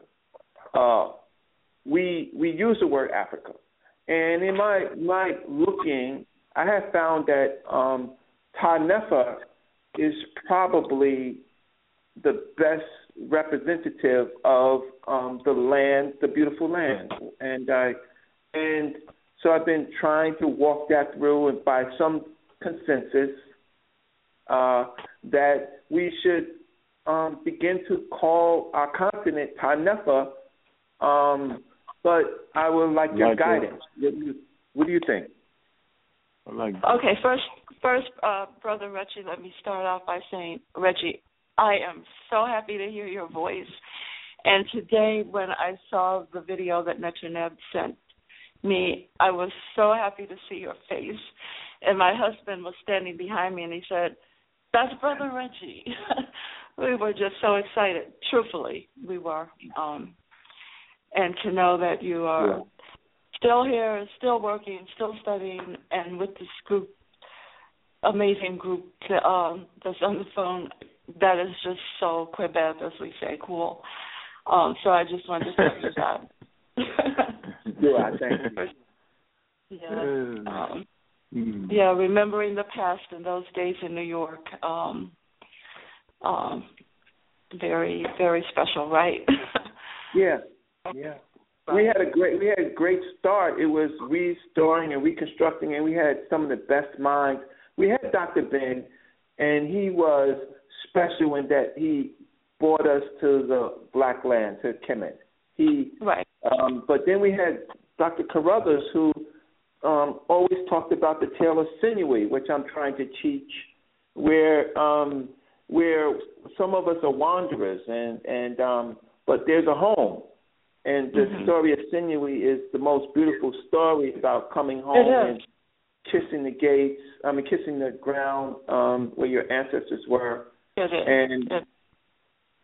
And only he could teach it like that. Dr. Ben taught a different way. Dr. Carruthers taught us. He made us live it. And so I always appreciate Dr. Carruthers, even though sometimes it was like a sermon, but it was a sermon that we needed. That's funny. It is. Because we all speak differently. Some of us talk like preachers, right? Others like Baptist preachers, others like Protestant preachers. And what I mean by that is just, I guess it's kind of like the energy that you bring to something. People always tell me I'm soft, I have a soft voice. I talk, but Dr. Carruthers, you're right, was like just talking like he's just talking to you, like reading a research paper. And so everybody's different, right? But they all had so much to contribute. First World was amazing opportunity to bring all of our scholars to one place to talk to the community and recorded it all. It was amazing. But I'd like to. You had a question, or what should it about the name of Africa? And, the other thing is I want to say. And everybody. Pardon? No, I said the people that you're on the line with, Ankakek and Sarnetta, they are two of the best. You're looking at the new ASCAC, the new conference presenters. The two of them together, they have put on some exceptional conferences themselves. Just those two people. So they are amazing. They have got hundreds of thousands of people watching their channels, and so. This is something that we've been working on a long time to get you on the air. And I called Sarnetta and I said, Sarnetta, she's on the Amin Ra Squad. And Sarnetta was like, well, I want to speak to her, right? So I said, well, we'll all work it out. But I'll stop there. But I just want to let you know that these young fellas, Dr. Ricchetti, they can make it happen. If we're going to have a Wahem Massoud, or they could. This is their charge. We'll see. Mm-hmm. Perfect. Are we talking about some of the language for revival of the language conference? Is that what we're talking about? Yes, and this kind of revival of the language, and people at different levels, but just. Just getting into the culture, because so many people ask like that's why Sarnetta asked you that question. It's like, what could that do for me? Because that's what these people are people who, they're our brothers and sisters, but they're also our enemies. And sometimes we've had these nasty conferences where they call Hatshepsut what do they call her? A cross-dresser, and nobody knew that there was a female in the. But I'm like, you don't even know her name. If you knew her name was Hatshepsut, you would know that she spawned most of the ladies. So what are you saying? So we have people who are very disruptive, and we're trying to make a lane with that. But those are just. I understand that. Perfect, wonderful. I'm so glad you're doing that. So glad. I know what you're saying. I understand. Yes. That's not. So thank you for being warriors, for being scholar warriors out there and teaching the people this just so much. The study. I mean, if you go, I don't. How many years is it since 1980? I mean, the whole Kemetic movement in the United States among African Americans is young. It's just new, basically. Yes. And that's something to remember too. So, you in any town in this country you go in where black people live and you say the word Kemet, Medu Neter, or even Egypt, people just don't know what you are talking about. And so we're starting almost from scratch, and I really mean that. In the little town I live in, nobody knows what Kemet. I mean, I try to tell them, they're not really getting it because they really don't want to hear it. So, but that's almost everywhere you go. So it's a new movement. It really is. It's young. It's called that way. Young. We have a ways. So it's time for. What about Africa? What can we? Because we. The name for Africa, right? A name for Africa. Well, I like the idea of Ta-Nefer, the beautiful land, or Kemet, but once again, you or I or this group should not decide that ourselves. But once again, a consensus of a larger group of people, maybe one name like another name for Africa.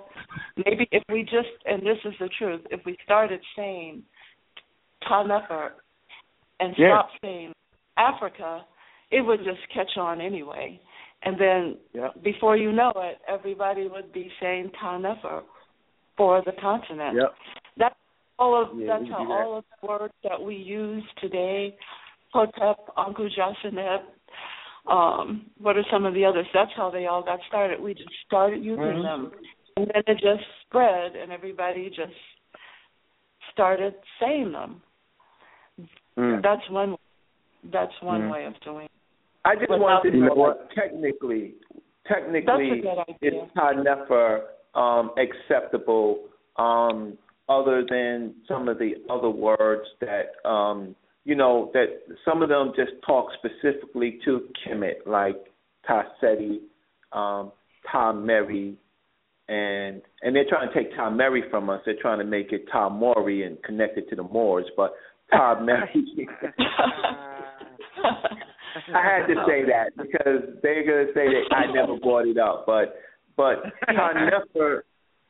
Ta-Nefer seems to be something that describes all the land, and I'm just trying to get the guidance. Yeah, the beautiful land. That's like a possibility. Oh gosh. I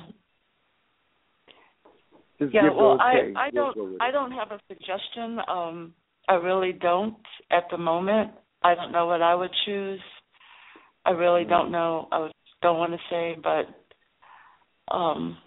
definitely we need to come up with a different name to use besides Africa.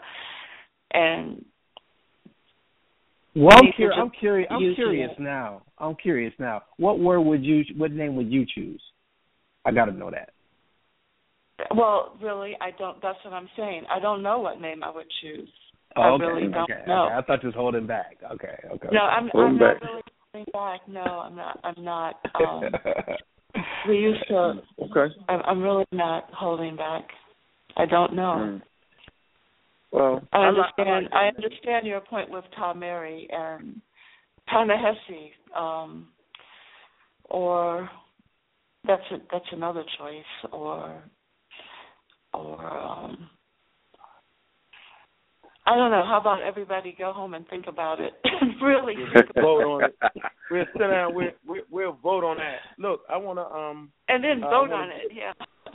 Yeah, we're gonna think vote about on it. I want to get That's brother, a really good idea. Yao. That's actually a really good idea. Everybody really think about it. Take a vote. Go on email and put them all there, on Facebook and put them all there, and we vote on it. And maybe have some explanation of why you chose this name. You know what? How about that? I like that idea. That was better with the one that catch on is what everybody go with. Because when they catch on, it catches on. So look, I want to give you Joe back in there, and then I want to open up the line for the young brother, Black Clan Warrior, my man, brother Daryl, man. He's an exceptional young brother, and then we got brother Sam Jetty right there. So go ahead, Ujao. I know I kind of cut you for a minute, and then I want to get the young brother that let me let. Is Smash still on the line? Yes, Smash. Where you at? Okay, Smash? yes. I'm right here. He's still here. All right, let me hold on. Yeah, no. Where you asking, Jetty? I'm gonna hold on. Let me listen Jetty in, and then we're gonna let we're gonna let you go, Ujao. I'm just gonna listen Jetty in, and let the young brother Daryl on. I'm a raw squad up, brothers and Jetty. All right, I'm a raw squad up to everyone on the line. To the raw squad up, Great King. All right, all right. Uncle Ujah Seneb to Uncle Ujah Seneb. Uncle Ujah Seneb. Definitely honored to have you on the show. Full of wisdom. I'm listening to the topic and the suggestions about another new term for Africa. I'll inbox you a suggestion. It's a variant of the word or the title Tamari, but it's another variant. Using other African languages, but it's based on that. But it's something that Brother Imhotep did a reconstruction. I think it's pretty good, but I'll email it to you just to get your opinion.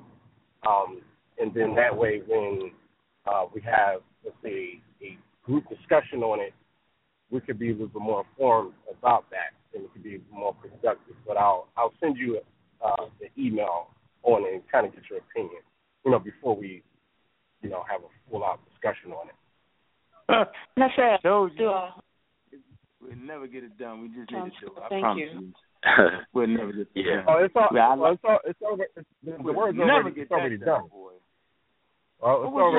What's the word, Jetty? What's the word you said? I like Reggie. I like Brother Reggie. What's your word?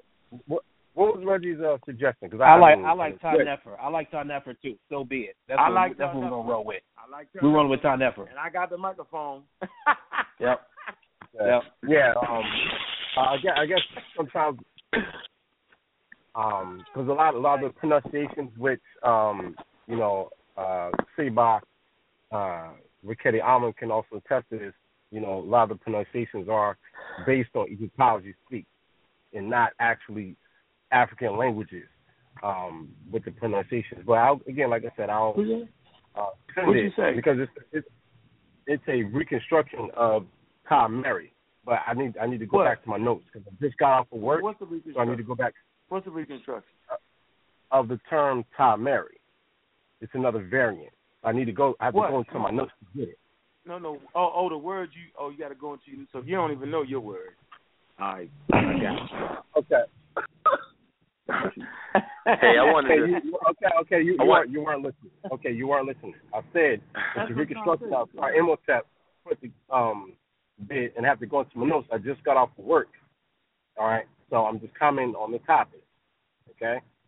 And then I said, I'll email it to you. Okay. We know right now. We might be voting on it tonight. Right now, it might be happening right now. Reggie got three. We move it out. Okay, we're moving out on time. I mean, that's okay, do it.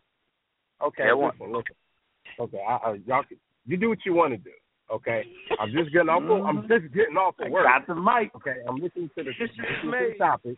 The job until you dead. History is being made right now, and the job is got you. I'm joking with you, man. Go ahead. Okay, what's the next question? Yeah. Okay. Yeah. I wanted to just kind of say, I think what would help facilitate one of the bigger goals is to revive Medu Neter as a classical African language, sort of a lingua franca. Is that in school you can learn Spanish and French, and people go into learning those languages because you have speech communities that are using it. So I would like to just extend. I want to definitely stay closely in touch with you, Dr. Rikedi Amen, to set something up to at least put together a method on the approach, because even if we have a conference to bring people together to form a consensus, we still have to have a method in lieu of it so it'll be a guideline for people to on what to bring to the table. So I would definitely want to stay closely connected, because I share in that goal 1,000%. That we need to bring back a speech community so that more people will see the usefulness of the language. Because even if you learn it, you can't turn to the next person and speak it because no one else is speaking it. Right. Exactly. Right. So and don't forget, I just have a question. Right. And I'd love to do that. Please stay in touch with me so that we can put that together. I want to work with you on that, honestly. Right. And don't forget, and as you know, we're talking about a language. Speech communities are important using the language. And so, after all, we're talking about a language. And so we need to develop speech communities using a language as the way to learn a language.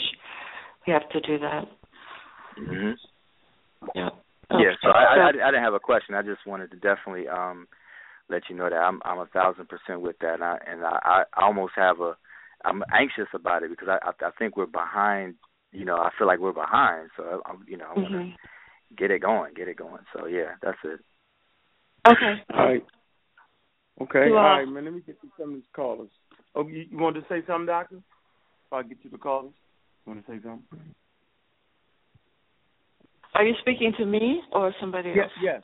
No, I said, did you have something else to say before I went to the callers? No, not concerning what Joe was saying about working together on putting the conference together. That we're going to do for sure. Okay. All right. Check me out. Okay, let me get the Black Clan Warrior family in there. Team Osiris. Where you at, Brother Daryl? I'm right here. Hotep to everybody on the line. And I just want to give a shout out. Hotep. I just want to give a big shout out and a lot of love and respect to Black Warrior Clan, Black Excellence Media, Black African Power, Real Black Atheist, Team Osiris, and I'm a Rock Squad. It's a pleasure to be on the platform. And also, the only thing I wanted to say was I just want to give respect to all the elders that's doing it and laying the platform, especially the guest speaker, Ms. Ricchetti, for laying the platform and reestablishing the classical African language for us to be able to tell not only our own story from our own paradigm, but have a reference point in retrospect to have a chronology with everything else that's out here, and everybody else to follow suit. So I just wanted to say thank you. I'm just soaking up like a sponge. Dua for that. Dua. Thanks for your for what you just said and what you contributed to the conversation. Thank you, Dua. One of the things that Brother Reggie said a little earlier is that so many of us are gone, have passed on, and our living ancestors who are here watching us every day and helping us along with what we do, but they're not here on the planet. But they're with us and guiding us every day. And there's not a lot of us left. And I'm getting older myself. I don't know how long I'm going to be around, but I don't think it's going to be that much longer. So that's one of the reasons why it's so important when the elders are here, and we're just going so quickly. You need to talk to us, and I'm so happy that you invited me this evening, and that you're asking me questions and letting me share what I know with you. I am so happy because it's really, really important to do that. Thank you. I agree. You know what? And the young brother just called in. He's the next generation, and so you have affected the lives, and you don't have to worry about going nowhere because there ain't nowhere for you to go. Your name will stay in the cosmos and it'll stay on our lips, so you're not going anywhere, right? Your life is everlasting, and we recognize that as African people. That's why we honor the ancestors and we honor the elders, and so that's important. Right. So we got the Amara Squad group. Yes, we got the Amara Squad study group, and we got the how you pronounce it? How you pronounce that, Ujao? The group for the young translators. Seshu Ma'ani Medu Neter, which are true scribes of divine words, aspiring. Strong young brothers. You got Netta Neb strong. The Parnetta research team in Baltimore is strong. And so, man, matter of fact, we're going to push it into the golden age, and that's exactly what we're going to do. We're just getting started. The young brothers and sisters have put on doctors, so you'll feel great that they're 25-year-old, they're 21, they're 19, they're 15, they're 30, that they're young. And so when the young brothers come out, that's great. That's farewell. So you know we got something. Yeah, we got something now, and we're gonna hold strong on tour. So let me get to the next caller. 415, your line is open. I'm a Raw Squad up. Peace. I definitely want you to open me up that when you go overtime, because I want to speak on that situation with the Wendy Williams cat and the Polite and how they tried to make a video about you. You know, I got to go in for my but for the sister, we ain't got to talk about that right now. But go ahead, brother. Okay. Yeah, we'll talk about that overtime. But for the sister, I definitely appreciate all the work she done, and I just wanted for the people to be able to get a little synopsis, a real quick compare and contrast the balance of Ma'at versus the Western civilization concept of morality, which is, in a sense, based on fear. So I want people to understand, like, when they follow Christianity and all that stuff, it's a doctrine based on fear, whereas compared to what we was doing was more so a balance type of vibe. So if you got time to do that real quick, I would appreciate that. Open me up. I'm going in on. How old are you, young brother? Huh? No, we're not. I'm 30-something. We won't be going. Listen, we won't be going on nobody on this show. I can't have the two blending in, brother. This is the great doctor, and I refuse to have her name closely, remotely associated with any foolery at any time. So this is her sacred time and moment. So we can't do that, brother. I respect it. That would not be on the Raw Squad Kwame. Now tomorrow we can bang on them all day long, but it won't be happening on her episode. Not at all. I respect that, Absolutely. All right, let me get the next caller for a question. 323, your line is open. I'm the Raw Squad up.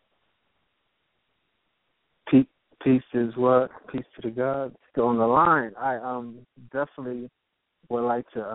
I would like to say I'm glad you guys had her on the platform. You know what I'm saying? I was glad to hear her finally talk.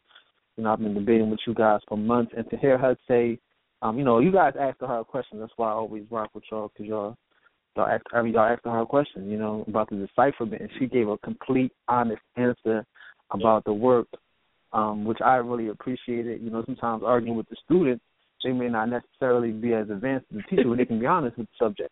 You know what I'm saying? But when you're talking to the teacher, she is honest about the actual subject, and she broke into the picture. So my thing was I kind of wanted to build. I have a question. Nobody asked about the Medu Neter. We have all these Medu Neter scholars on here, and my question is about the picture. It's about the tea. Reggie brought it up, the tea. The picture is, they said that picture is a loaf, a loaf of bread or whatever. I see that picture as the half of the sun, and to me it means the hidden. That's why the T isn't pronounced, because it's the hidden. The other half of the sun is there, but it's not there. It's hidden. You know what I'm saying? It's the inside. That's why when the ta, it's the end. It's the place, the twa. So that's kind of my question. Like, what do you see the T as? Do you see that as a loaf of bread? As just the picture? Now we're looking at the picture. You see it as a little. Could it be like the sun setting? King. You know what I'm saying? Priest King. Okay, do offer the question. One second, family. What? 1 second, family. Okay. You got 1 minute to call in. Y'all have 1 minute to call in. The calling number is 347-857-2055. You're listening to the Honor Raw Squad. We have the great doctor on the phone. Let's be Armin. And, if you don't call in and get on the line, you're not going to be able to hear the rest of the show. Go ahead, great doctor. Okay, Dua for the question. I like that question because it takes us back to the question of looking at the pictures, which is real important. And as you can see, every different people looking at a picture are going to see different things. And different people from different cultures are going to see different things in the pictures. And what we see in a picture is directly related to what our worldview is, how we see things, right? So that is an issue. When I was talking earlier about looking at the pictures, so many of the pictures are going to be questionable, like what really is it? And what you see in the picture is oftentimes going to be determined by what you have to bring to the table, where you're coming from, what your thought is about the world, etc. Once again, the importance of consensus and studying and reviving the language. But just to go back to the loaf of bread, to the letter T, being in the grammar, being the last letter on feminine words, right? Right. Names of females and feminine words always end with that little object. Well, we say it's a loaf of bread based upon a couple of things. One, that's used in the writing for the word bread.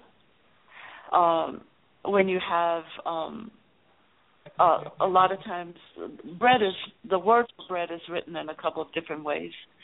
One, you could have just that one little tea loaf. You could have a group of different shaped loaves of bread, like in the Hotep Dinasud, for example.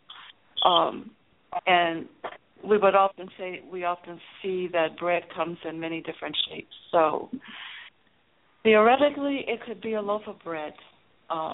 It's used in the writing for the word bread. And if you associate it with feminine things, you could think of it maybe as food, because bread was the basic primary food for people that they would eat every day with every meal. So you could look at it that way. Sometimes it takes a colored picture that's painted on a monument where all the objects and pictures are painted, that you might be able to see exactly what it is. I don't see it as a crescent, as a half of a sun. I don't really see it as that. On paintings, it seems to be more the color of bread. That doesn't mean that the sun isn't that. But there's always going to be an issue with what is the picture. What is it really? And we've been through that because different people really see different things. It almost takes an artistic mind to see that something, to see exactly what something is. And I have a friend or a colleague that I work with, is Metu, who's an artist, and he sees a lot of things that I don't see, just because he has an artistic mind. So that's, when we look at some of the glyphs that don't seem totally obvious, that could be more than one thing, we really have to stop and do a lot more research and study on it. So I'm not going to say that it's not half of a sun. I'm going to say that I think it's a loaf of bread, but I'm going to say, because if there's doubt as to what exactly it is, I think that we could just do more research on it. But for sure, you have to look at all the words that start with that letter, words that are represented by that one picture, and just, all of those other things that come into play in trying to understand what something actually is. That's what I would say. So for right now, I'm just going to stick with it being bread. But the record is not closed. That's what it is. It's still open. So if you have, you could do further research on it. But that is going to be an issue moving forward, and that is for some pictures, not all pictures, but for some of the pictures. What is it? The Netra sign is another picture that's, obviously different people see different things. But another aspect to bring to that is the development of a picture. How did it look in the pre-dynastic pictures or carvings, as opposed, and how did it change over the years? Because a lot of the pictures change over the years, and the Netra symbol is one of them. That's my question. You want to say something? Because I want to hit. I want to get the extraordinary question. My favorite subject. Okay. So I'm gonna let you go ahead first. Right. Go ahead, because I'm doing. No, that wasn't me. That wasn't me. But it's good that we stress that, because we spend a amount of time debunking the things like spaceships and things that are maybe seen. We have to go back to decipher what was the original intent, so that we can not go off track. And keep things in perspective. So that is very important, Doctor. Thank you so much. Mm-hmm. Okay. Right, and I just want to interject right there is that what you see, when you're looking at a picture, what you think it is really always determined by your worldview, what your culture, what you're bringing to that, and what we in the modern world are bringing to that culturally, what we think we see there, and that's why I'm saying that is an issue moving forward with reviving the language and understanding it. That always is because a person, we like the spaceship example. And I know, Majal, you wrote about this on your website. I read that piece.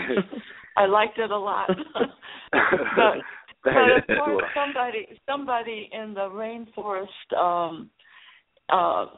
somewhere, or in the Kalahari Desert or something, would not see a spaceship, right? I mean, we see somebody else on a spaceship because culturally that's what they could think about or what they would know about. And then the whole idea of placing, and I guess this is what I'm trying to say, we cannot place our cultural concepts upon Kemet. Cannot do that. Mm-hmm. That doesn't work. And we cannot place our cultural concepts upon our translation of a language. Whether it's a single picture or a phrase or a sentence, and we can't do that. This language Medu Neter does not translate one-to-one with English at all. And our cultural concepts, concepts between those two cultures do not translate either. Can't place one upon the other. Dr. Ricchetti, I have a quick question, brother. Can I get this in, Brother Ankh, right quick? Yes, absolutely. Go ahead. Question. Okay. Dr. Ricchetti, with your experience of reading Medu Neter, do you see the connection in any way between certain languages here in the Americas, or when they try to make the comparisons, maybe between Olmec civilizations or even in the Canadian, the Micmac, Native Americans, or any of those type of languages? Have you seen any kind of correlation between Native American or over on this side, this hemisphere, in comparison to African traditional writing or script writing? Well, I love to study Native American culture, and we have a lot of it here in the South.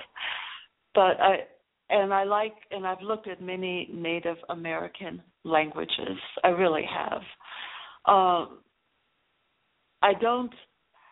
in terms of doing a comparative analysis between any of them and other African languages, I have not done that. I really haven't. But in terms of the Olmec, the Mayans, the Incas, and all of those early cultures that we usually do look at that have some kind of script, I don't really see, I personally don't really see the relationship or the similarities in the script, in the writing. That doesn't mean that the spoken language doesn't have some comparisons, but a lot of them just are no longer spoken anymore. So I don't know how you do that, because Native American languages, for the most part, as African languages or the languages of Conifer, really weren't necessarily written in terms of just symbolic writing, but nothing like long text that we have with Medu Neter. So it's very, very hard to compare. Right. Thank you. I don't know, but I know one thing, and that is that culturally, there's a whole lot of similarities between Native American culture and Ma'atian culture. I'll put it that way. A lot of similarities. When you read how they live their lives, their worldview, their way of conceptualizing, it's so very similar to Ma'atian thought and worldview. It really is. Not every Native American culture, because it's very diverse. Native American cultures here, right? It's not one. That's right. Native American. No, it's not. It's very diverse, but for the most part, yeah. But many of them are very similar to Ma'atian worldview. Thank you. Okay. Thank you so much. I had a question. Nature based. If I may. Hold on, Joe. Let me. No, you may. Okay. No, you may not, Joe. No, you may. Let me get my one question in. All right, great. The question of the day is this: we know, looking in the book of Coming Forth by Dan by Night, right? And in the forward, you see Wild G. Birds. He tries to give a critique on what the word Neteru means or Neter means. And at the end of his critique, he basically says the word is so old we don't know what it means. I routinely have Christian, Muslims, and Jews try to place their worldview on that particular word. In no circumstance do I see the word Neter having anything to do with the sky cracking and some God coming down to save humanity. But we routinely try to place that on it. Now, if I'm wrong, let me know, Doctor. Now, you see what the glyph is, right? The glyph is either an axe, maybe a flag, and I'm thinking that flag, according to listen to Netanyahu, the flag can mean this area is dealing with resources that are primary to our survival. Also, as I study the axe in Stone Age cultures, it is one of the most important weapons to help you deal with nature and resources. Like it's like the thermonuclear weapon of the Stone Age, right? So I can kind of see what they were saying in that. So I want to ask you, what is the difference with the word Neter and the word God, or are they the same? This is a great question. You know that's my favorite question right there, actually. That's good. Because I answer it all the time. I've been talking about that from the very beginning. I started talking about Kemet, and we started talking about Kemet back in Chicago. But anyway, to know what Neter means is you need to read how it's used, right? How it's used in the text. And all of the various uses of it in the text by looking at the context in which the word Neter appears in all the text. That's how we come to an understanding of what we think it might mean. And because the picture really doesn't really give us much of a clue whether it is whether it's a flag on a pole, which is what it appears to have been in the earliest depictions of it, or whether it's an X, which we see later on. We don't get a clue what it means from there, but the context and in which it is used in the text, that's how we have come to figure out that it means that it refers to the concepts and principles of life and creation and all of the things that existed in their environment, but most especially the principles of creation, the elements of creations, and the principles by which human beings and other life forms live their lives on this planet and in this universe. Because the word neter is used in reference to so many things, right? To the elements of creation, Amen, Atum, Shu, Tefnut, I'm not going to name all of them, to the principles by which we live our lives, Usir, Satesh, Aset, Nebehet, Jehuti, Shashat, and all of them. Those basic principles are referred to as Neteru. And then the concept of Neteru, the plurality. And then plants and animals are referred to as Neter, human beings even, the Nasubidias, the Neter Ea, the great Neter. So all that to be said, we're looking at a word that is kind of defined in the context of all of the various writings. However, when we look at other people's translations of that word, depending on what their own cultural worldview is, that is the way that they have been translating the word. So we all know that Western society, Western scholars have always translated that word as God, because the translators, being British, English, German, French, whatever, who have a God concept in their worldview, have translated that word as God, because they figured that, well, this is close to what I mean or what they mean by God. But people from another culture might translate it as something completely different. It all depends. But NTR. What is meant by Neter and what is meant by God seem to be two totally different things, because Neter refers to an infinite number of forms of, let me see, that's forms of existence, including concepts and principles and physical things and non-physical things and abstract things. And there is not a single, what should I say, concept of creation coming into being. There are multiple understandings and thoughts on that, but nowhere does it talk about, in Kemet, does it talk about a single God concept as being the source of everything. And using the word God, by the way, is a reference to Christianity, right?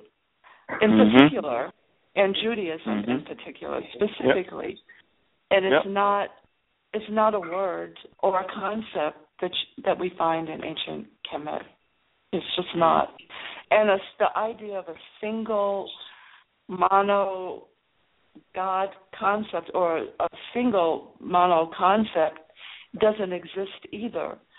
Somebody said something to me the other day. They said, if one God concept is so great, then why wouldn't a million concepts of such be even better? Why wouldn't that be even better? And they were arguing with somebody who just was really definitive on the single one God, and my friend said, well, didn't you think that a million of them would be even better?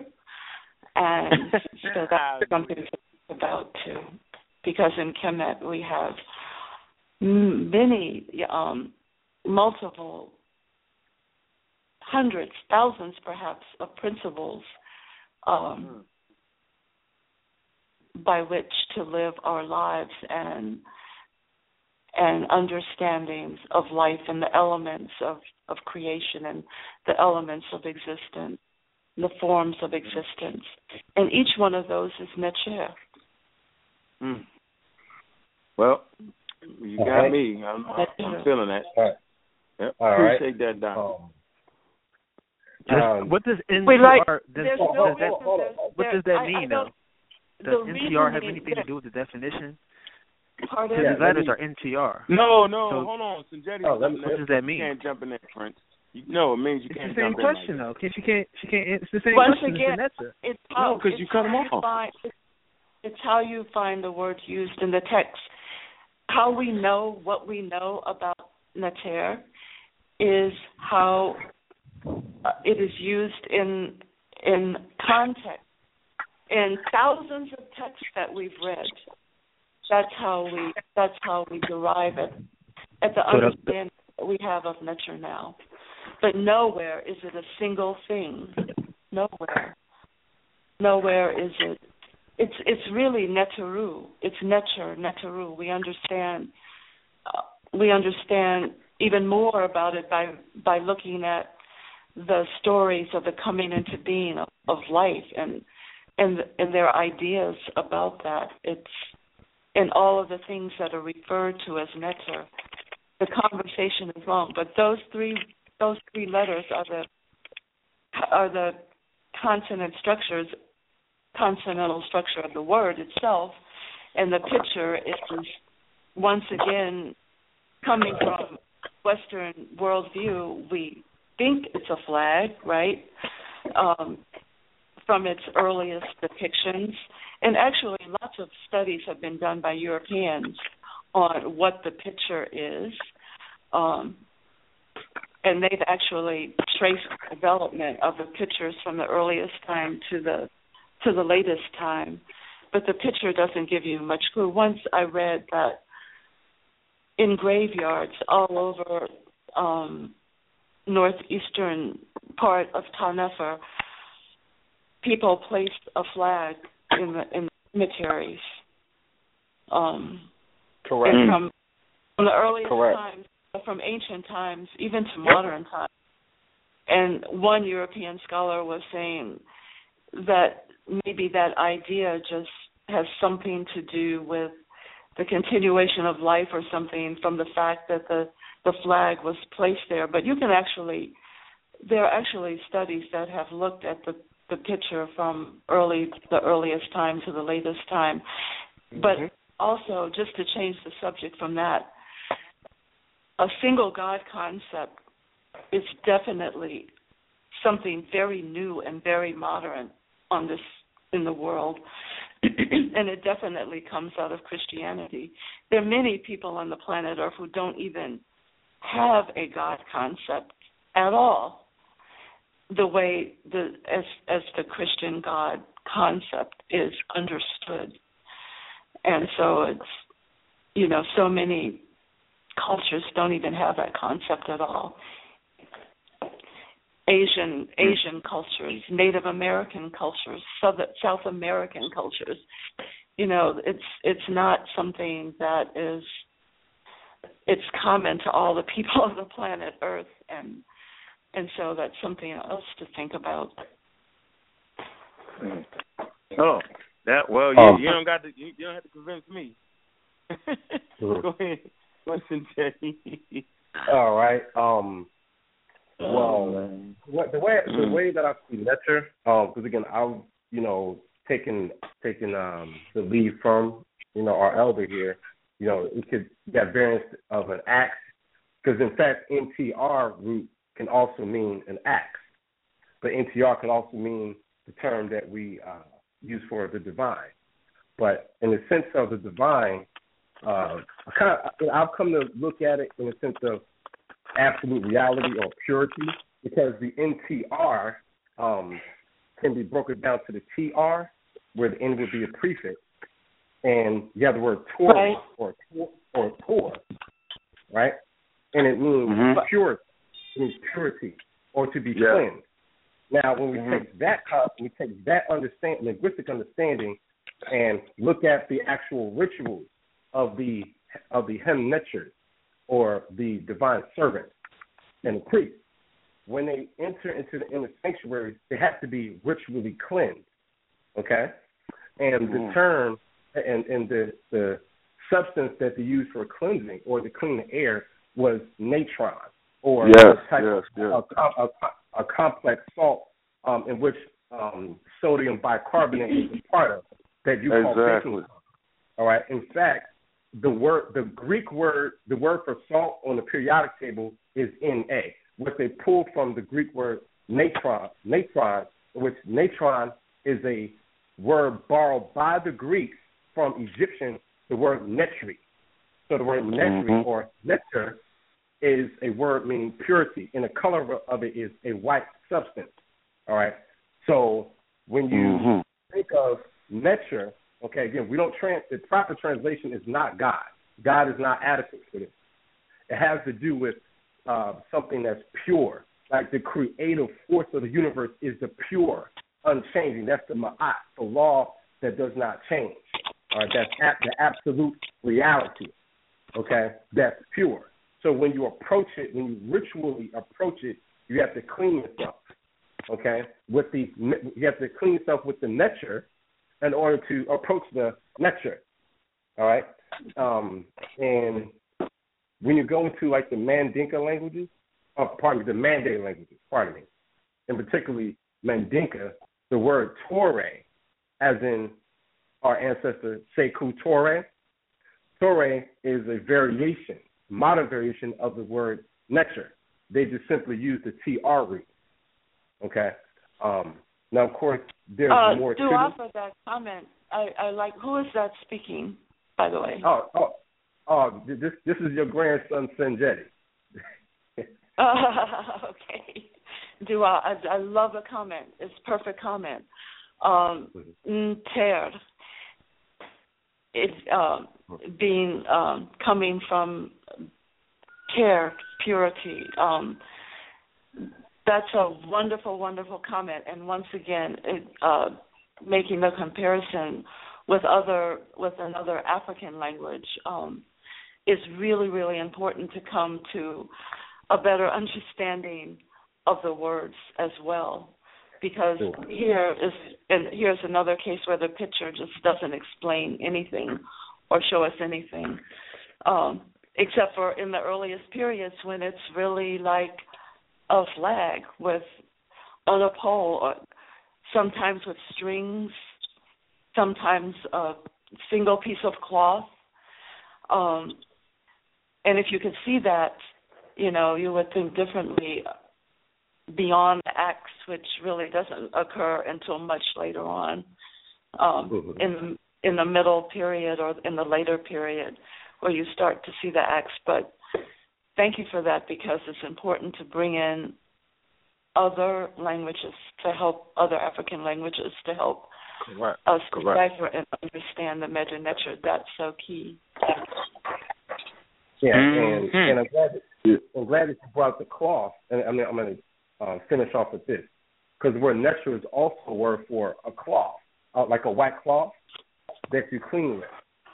Right. So Neter encompasses all of these ideas. Right. Yeah. Yeah, the axe is a much later development. It really is. Like I said, people have actually gone through and studied the development of that picture, and the axe is much later on. All right. Let me see the next caller. How much time you got left, Dr. McKay? Well, what time is it getting to be here? Let me see if I can change. Well, let me see the time is. I guess the show will be over at 12:30. I didn't know if you want to stay that long. No. Okay. I can tell you right now it's 11 o'clock here in Mississippi. So I think this is enough for me. Okay, I'm quite honest. It's enough for me. I'm probably getting tired. But thank you so much. I really enjoyed this so much. Thank you. And I hope you invite me back again. And Wajal, we are going to keep in touch for sure. Not just Wajal, but all of you. Okay? And thank you. Dua. Well, Dua. You have an open invitation. You have an open invitation. And anytime you want to have something to speak and get it out to the community, you just make that phone call, and your words will be heard around the world. It's an important platform was built for the elders such as yourself. So we appreciate you coming on. Go ahead. Somebody want to say something. Yeah, just real quick. I don't know if it was ever mentioned, but your website, meduneture.com, where you have the registration for your classes and also to be able to purchase your Majat Wafa book and everything. If you can kind of just give that real quick. I'll do all for that.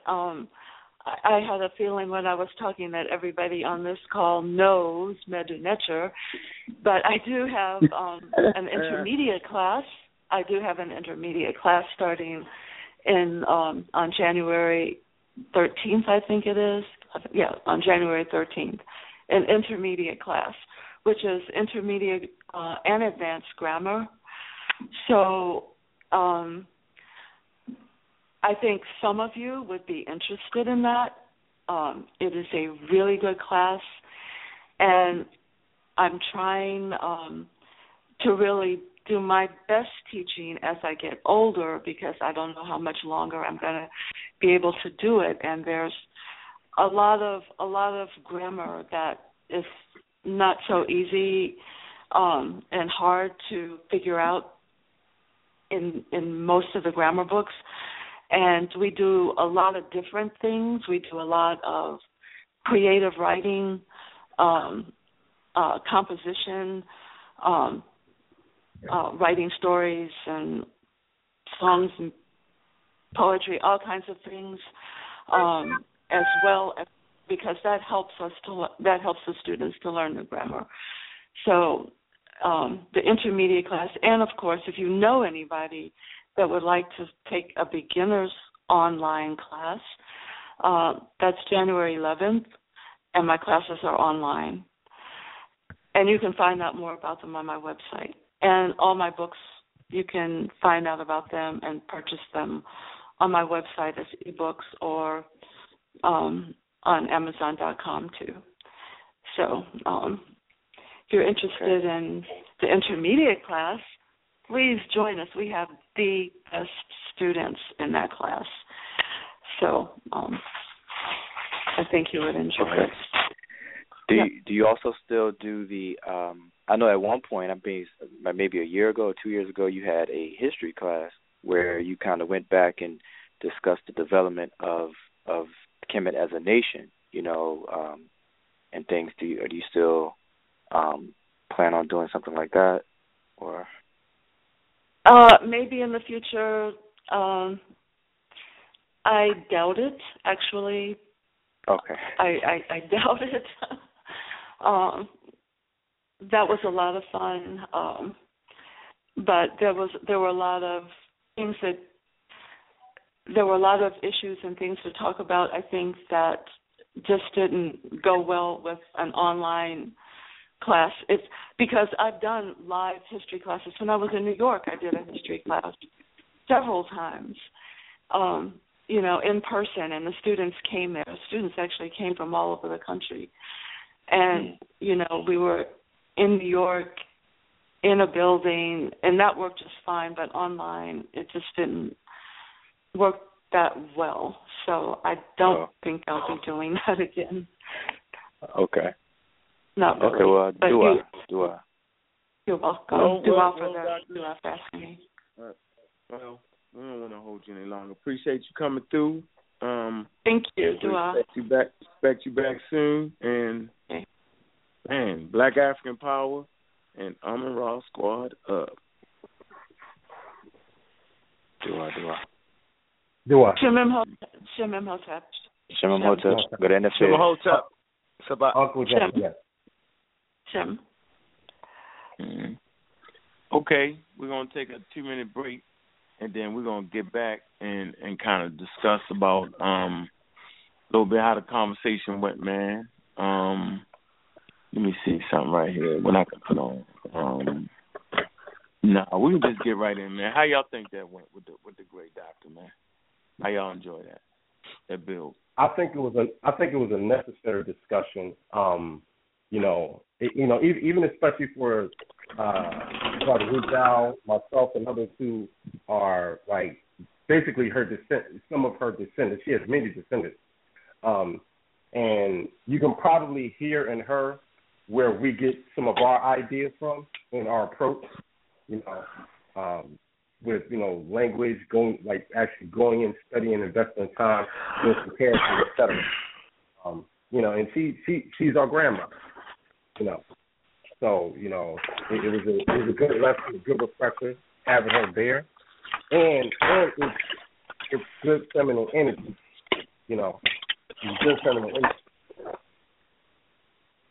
Yeah, I think it's a necessary discussion, and I think that for the listeners who listen live or may listen to the archive, people need to know that she's the teacher of teachers, because you basically hear a lot of men, including myself, who teach the language and everything, and behind us or above us or with us is a great elder sister teacher. So I think it's important for people to know that. And then it just shows the exercise of her humbleness, like patience and humbleness, even with the way she was speaking with us and answered all of our questions. And the brother that asked about the bread loaf versus the sun glyph, and how she even even how she handled that question, you can just tell the sincerity and the gentleness. She's an expert at what she does, so it's beautiful. It was beautiful, but Chief, real quick, can I ask the question? No, hold on, man. Y'all can go ahead and bury me off in the pastures.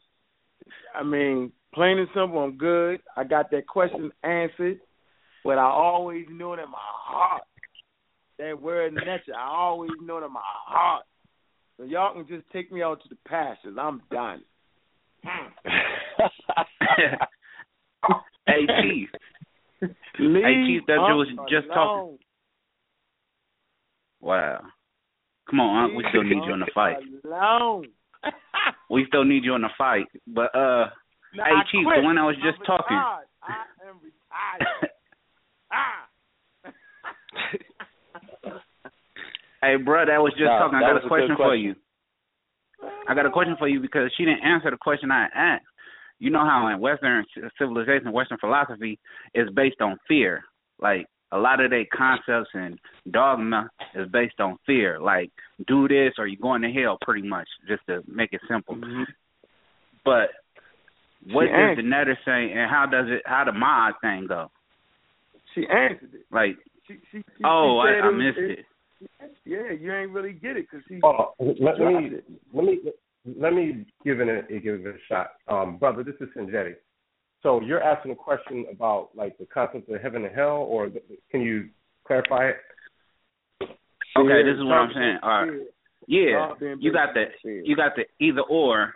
You got the either or concept, the bullshit that come with Western civilization. It's like either do what I say or go to hell, pretty much. You know what I'm saying? Whereas mine was balanced, and I wanted to know what y'all read upon on the walls or whatever that tells us about, basically justice and, balance. It, like compare and contrast to Western thought compared to what the wall said. In my eye, well, I can just give. Go ahead, Brother Sanjay. I'll go after you. Okay. It's very different when you go into the literature, and brother, I encourage you to get the work Ancient Egyptian Literature by Marian Litcham, volume 1, 2, and 3. That way you can definitely read the works yourself, that you can get a direct feel with the literature and what they're saying in regards to the divine. There's really no idea of do what I say or I'm gonna destroy you. Okay, it's really on your own merit, and this is what comes out of the Ru Person Haru, or the Book of Coming Forth by Day. Okay, everything is in your own merit. You judge yourself. Your own deeds is what judges you, and that's what we find in the 136th chapter, as well as the 125th chapter, which is the more popular one. We see the so-called judgment scene. Okay, again, it's on you. You know what I'm saying? So even in the pictures, you can see, even without reading the text, you can see that in the imagery. You know what I'm saying? And it's no monotheism in a sense. Monotheism. Absolutely. Saying, well, there's no other gods but me. Now you do have titles like Owa's Nature, and Owa's Nature means the soul nature or the unique nature, which is a title. It doesn't have a numerical value. Okay, it's like saying the First Lady. Okay, we know that the First Lady is a title. First Lady of the United States. It doesn't hold a numerical value. You know what I'm saying? Absolutely. So to where Abrahamic traditions, they'll take that title and reduce it to a numerical value. You know what I'm saying? So that they can enslave you. And that's a major difference between Western theology and philosophy and what we get through in the African philosophy via Kemet. Okay? So the idea of Wa Nature, which is a title you can find in the Hymns to the Atun. So you can find that in there. It's a title, a position that many different Netzeru, or divinities or Orishas will hold. Okay? But because many of us come from a Western theology and philosophy, it looks confusing because we're accustomed to what we find in the book of Exodus. We say, thou shalt not have no other gods before me. I am a jealous God, such and such and such and such. Okay? Which is really political. Now, am I answering your question, brother? Yeah, brother, you answered it 20 minutes ago. I am truly appreciative. It's the works. Okay, so that's what it is. It's the works compared to being scared. So we believed in the works, and they believe in scaring people. Let me throw something at y'all real quick. Any civilized, well, I ain't gonna say civilized, right? Because black people, this is one thing niggas don't get at all. You gotta already know that when you was brought over here, kidnapped, and ended up on the shores, either in the islands first or in North America, you best believe you wasn't saying, "Oh, how you doing there, sir? My name is such and such, and how you doing?" You wasn't speaking English at all, right? So you was basically looking at the Europeans like they were out of their mind.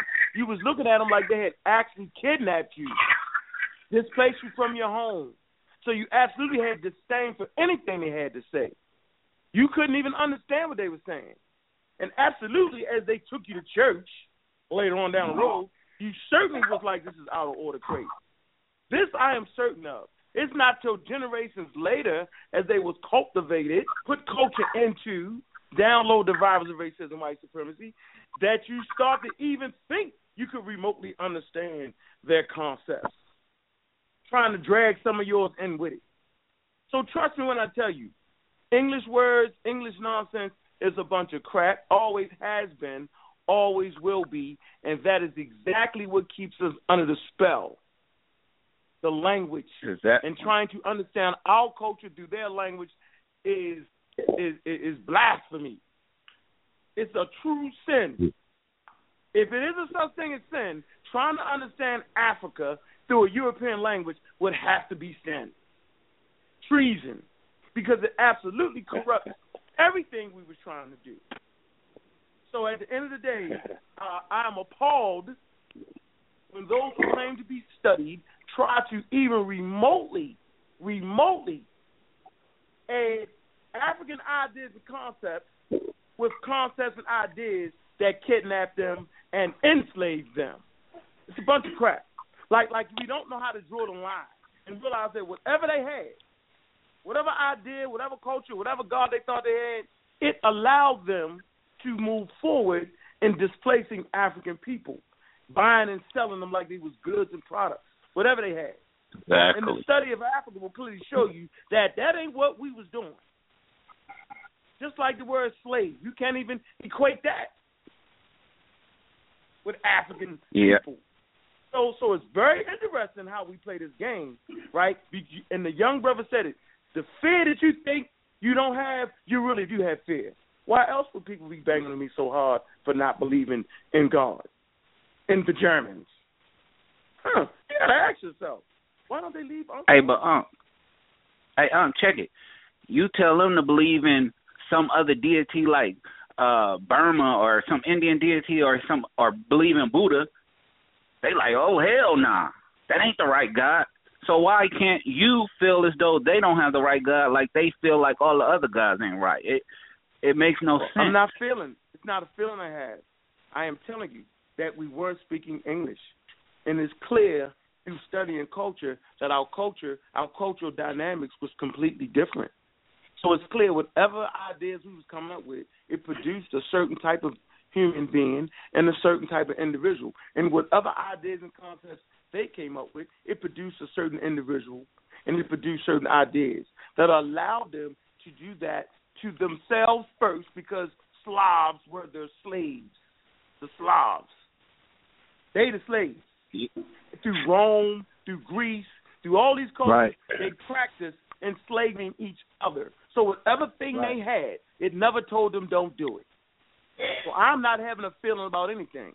It is crystal clear, at least in my mind, and at least in my children's mind, that ain't got nothing somebody to do with gotta us. serve you, though. Somebody got to work for you.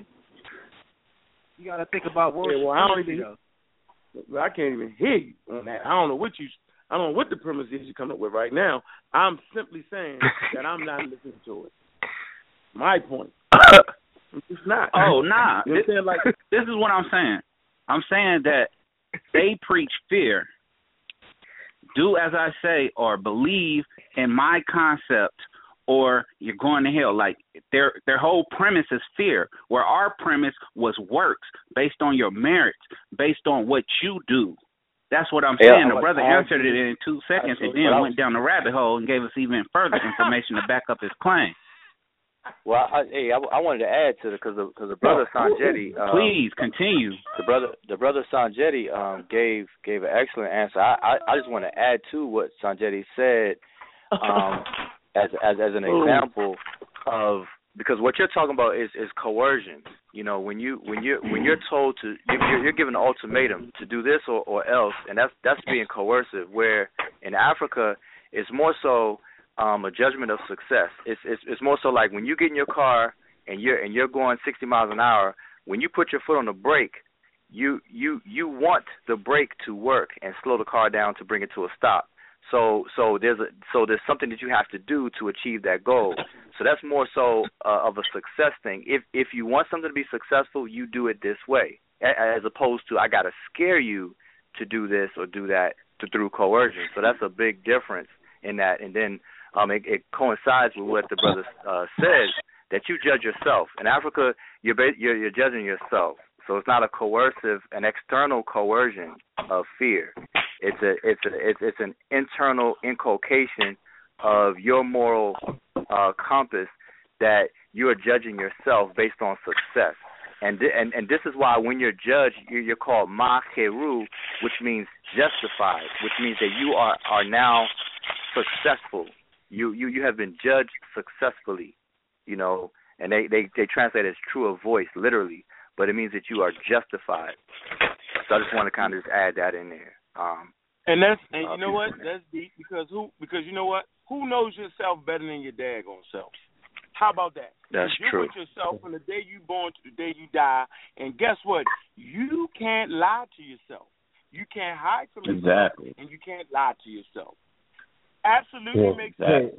And for the record, because you do not believe in the Western idea or the Indo-European idea of some lofty God, right, does not mean that you're quote unquote not spiritual.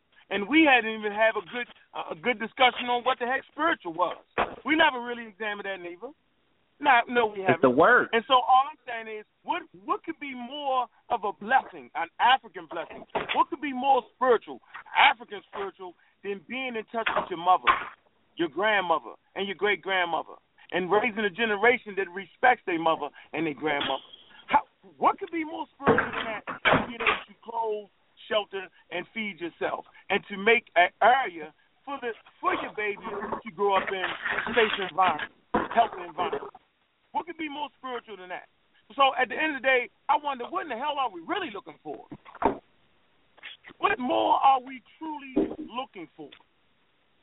Well, you're talking about the deaf, dumb, and blind. They looking for consequences. You know what I'm saying? Like the brother just said. I use the same analogy. What our people have been programmed to do is like, I better hit this brake or I'll crash into another car rather than I'm just going to hit the brakes because I want to stop the car. Like, it's on works. You just said it. Our spirituality is based on works. Doing the best you can with what you got and doing, good. Just, it's innate. It's not something you learn. You know what I'm saying? Whereas theirs is, you better do good. You know what I'm saying? I can't rock like that. Let me elaborate. Yeah, Reggie. Let me elaborate with that too. I don't want to live large. I want to be poor. Oh, yeah, brother. Okay, Reggie. watch this. Listen. If you have, let brother Reggie get in here, bro, real quick. Yeah, Reggie, you go ahead. Yeah, I'm here. I just think that we're not going to solve this. We're not going to solve this on the line because we have some differences, and we're never ever going to be the same. But I think we had a great opportunity to hear one of the best. I mean, this sister was with Diop, right? So we have to put together a plan to have her come and be able to answer more questions to give us a baseline of these things, and then we could think. I mean, we all got egos, and we all think we experts, but we had the expert on the line, and I think that we need definitely more of her time to make some compare. Nobody asked the question either. You say what? Ain't nobody what asked you say? the question. Nobody what? Nobody asked the question. Nobody asked the question. People wanted to learn. Yeah, in your mind. No. We did. We got the question answered, and then we move out on what was told from us. After we take the time to internalize what was said, we reflect and we move out. That's how we do it with Honor Rock Squad. So what we do is we call together a Time Nefer conference. We bring our keynote speaker to have our mother come and speak to us. And we all come to certain consensuses to things that we can agree with, and we move out on that. That's how we get things done. That's how Honor Rock Squad moves. So we have the answers because we did ask the questions.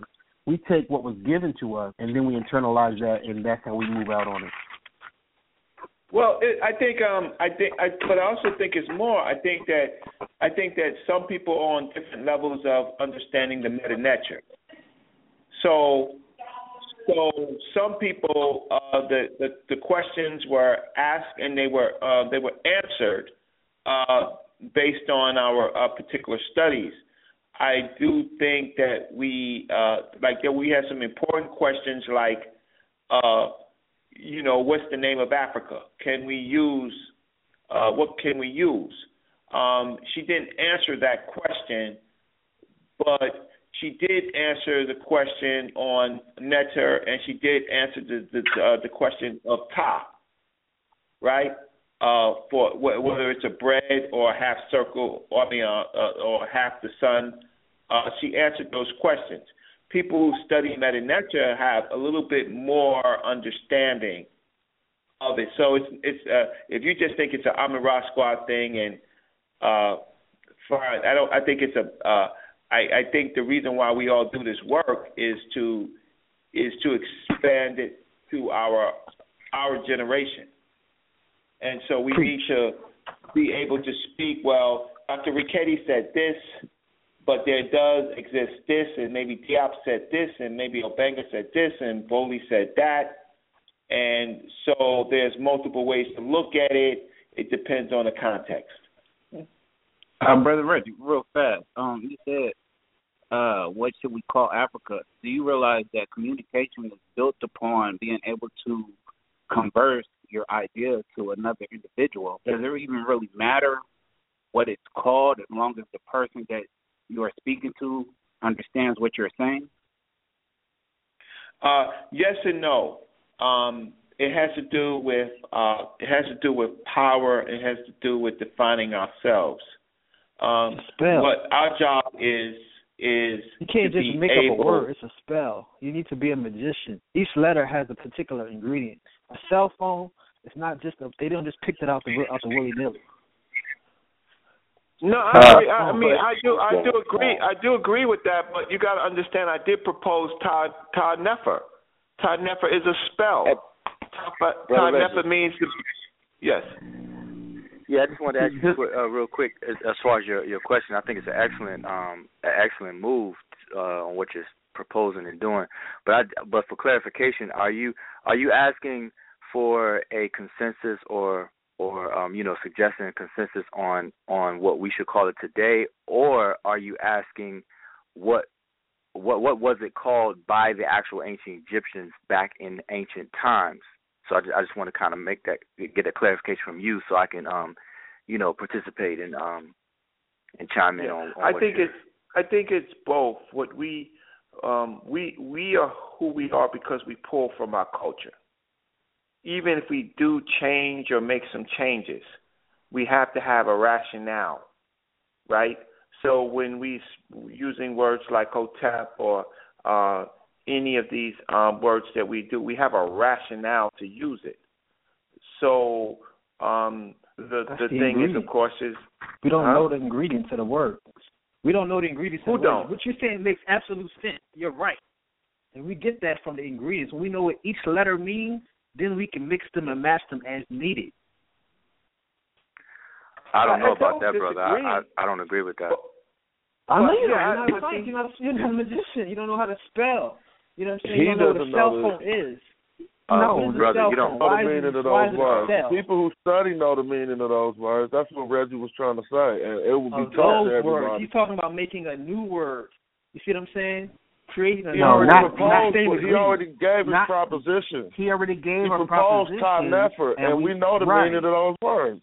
Exactly. So I said, but see, what he's saying is that y'all we trying can to do a popularity contest, and he's trying to do something that can be lasted for thousands of years, that somebody can pick up a book and say, okay, they meant this, N-F-E-R. That's what they meant. You're a funny dude. It's not a popularity contest. He made a proposal, and then we would say yay or nay, and then move out on that with agreement. That's what we're saying. But again, what I'm saying is we can't do that unless the people doing that know what the each ingredient means, because 1,000 years from now we're gonna look at the cell phone as the C, as the Ka, and the double L. That's not true, brother. Meaning that the double L means all. So if you got the name of the all, if you got the Ka of the all, that's the cell. That's the reality. So you can take a cell, put that on a phone, and take it anywhere. What are you talking about? You see what I'm saying? The name has already had a meaning for thousands of years, brother. The name has already been used for thousands of years. This is something new. I think that brother Ismail made the point.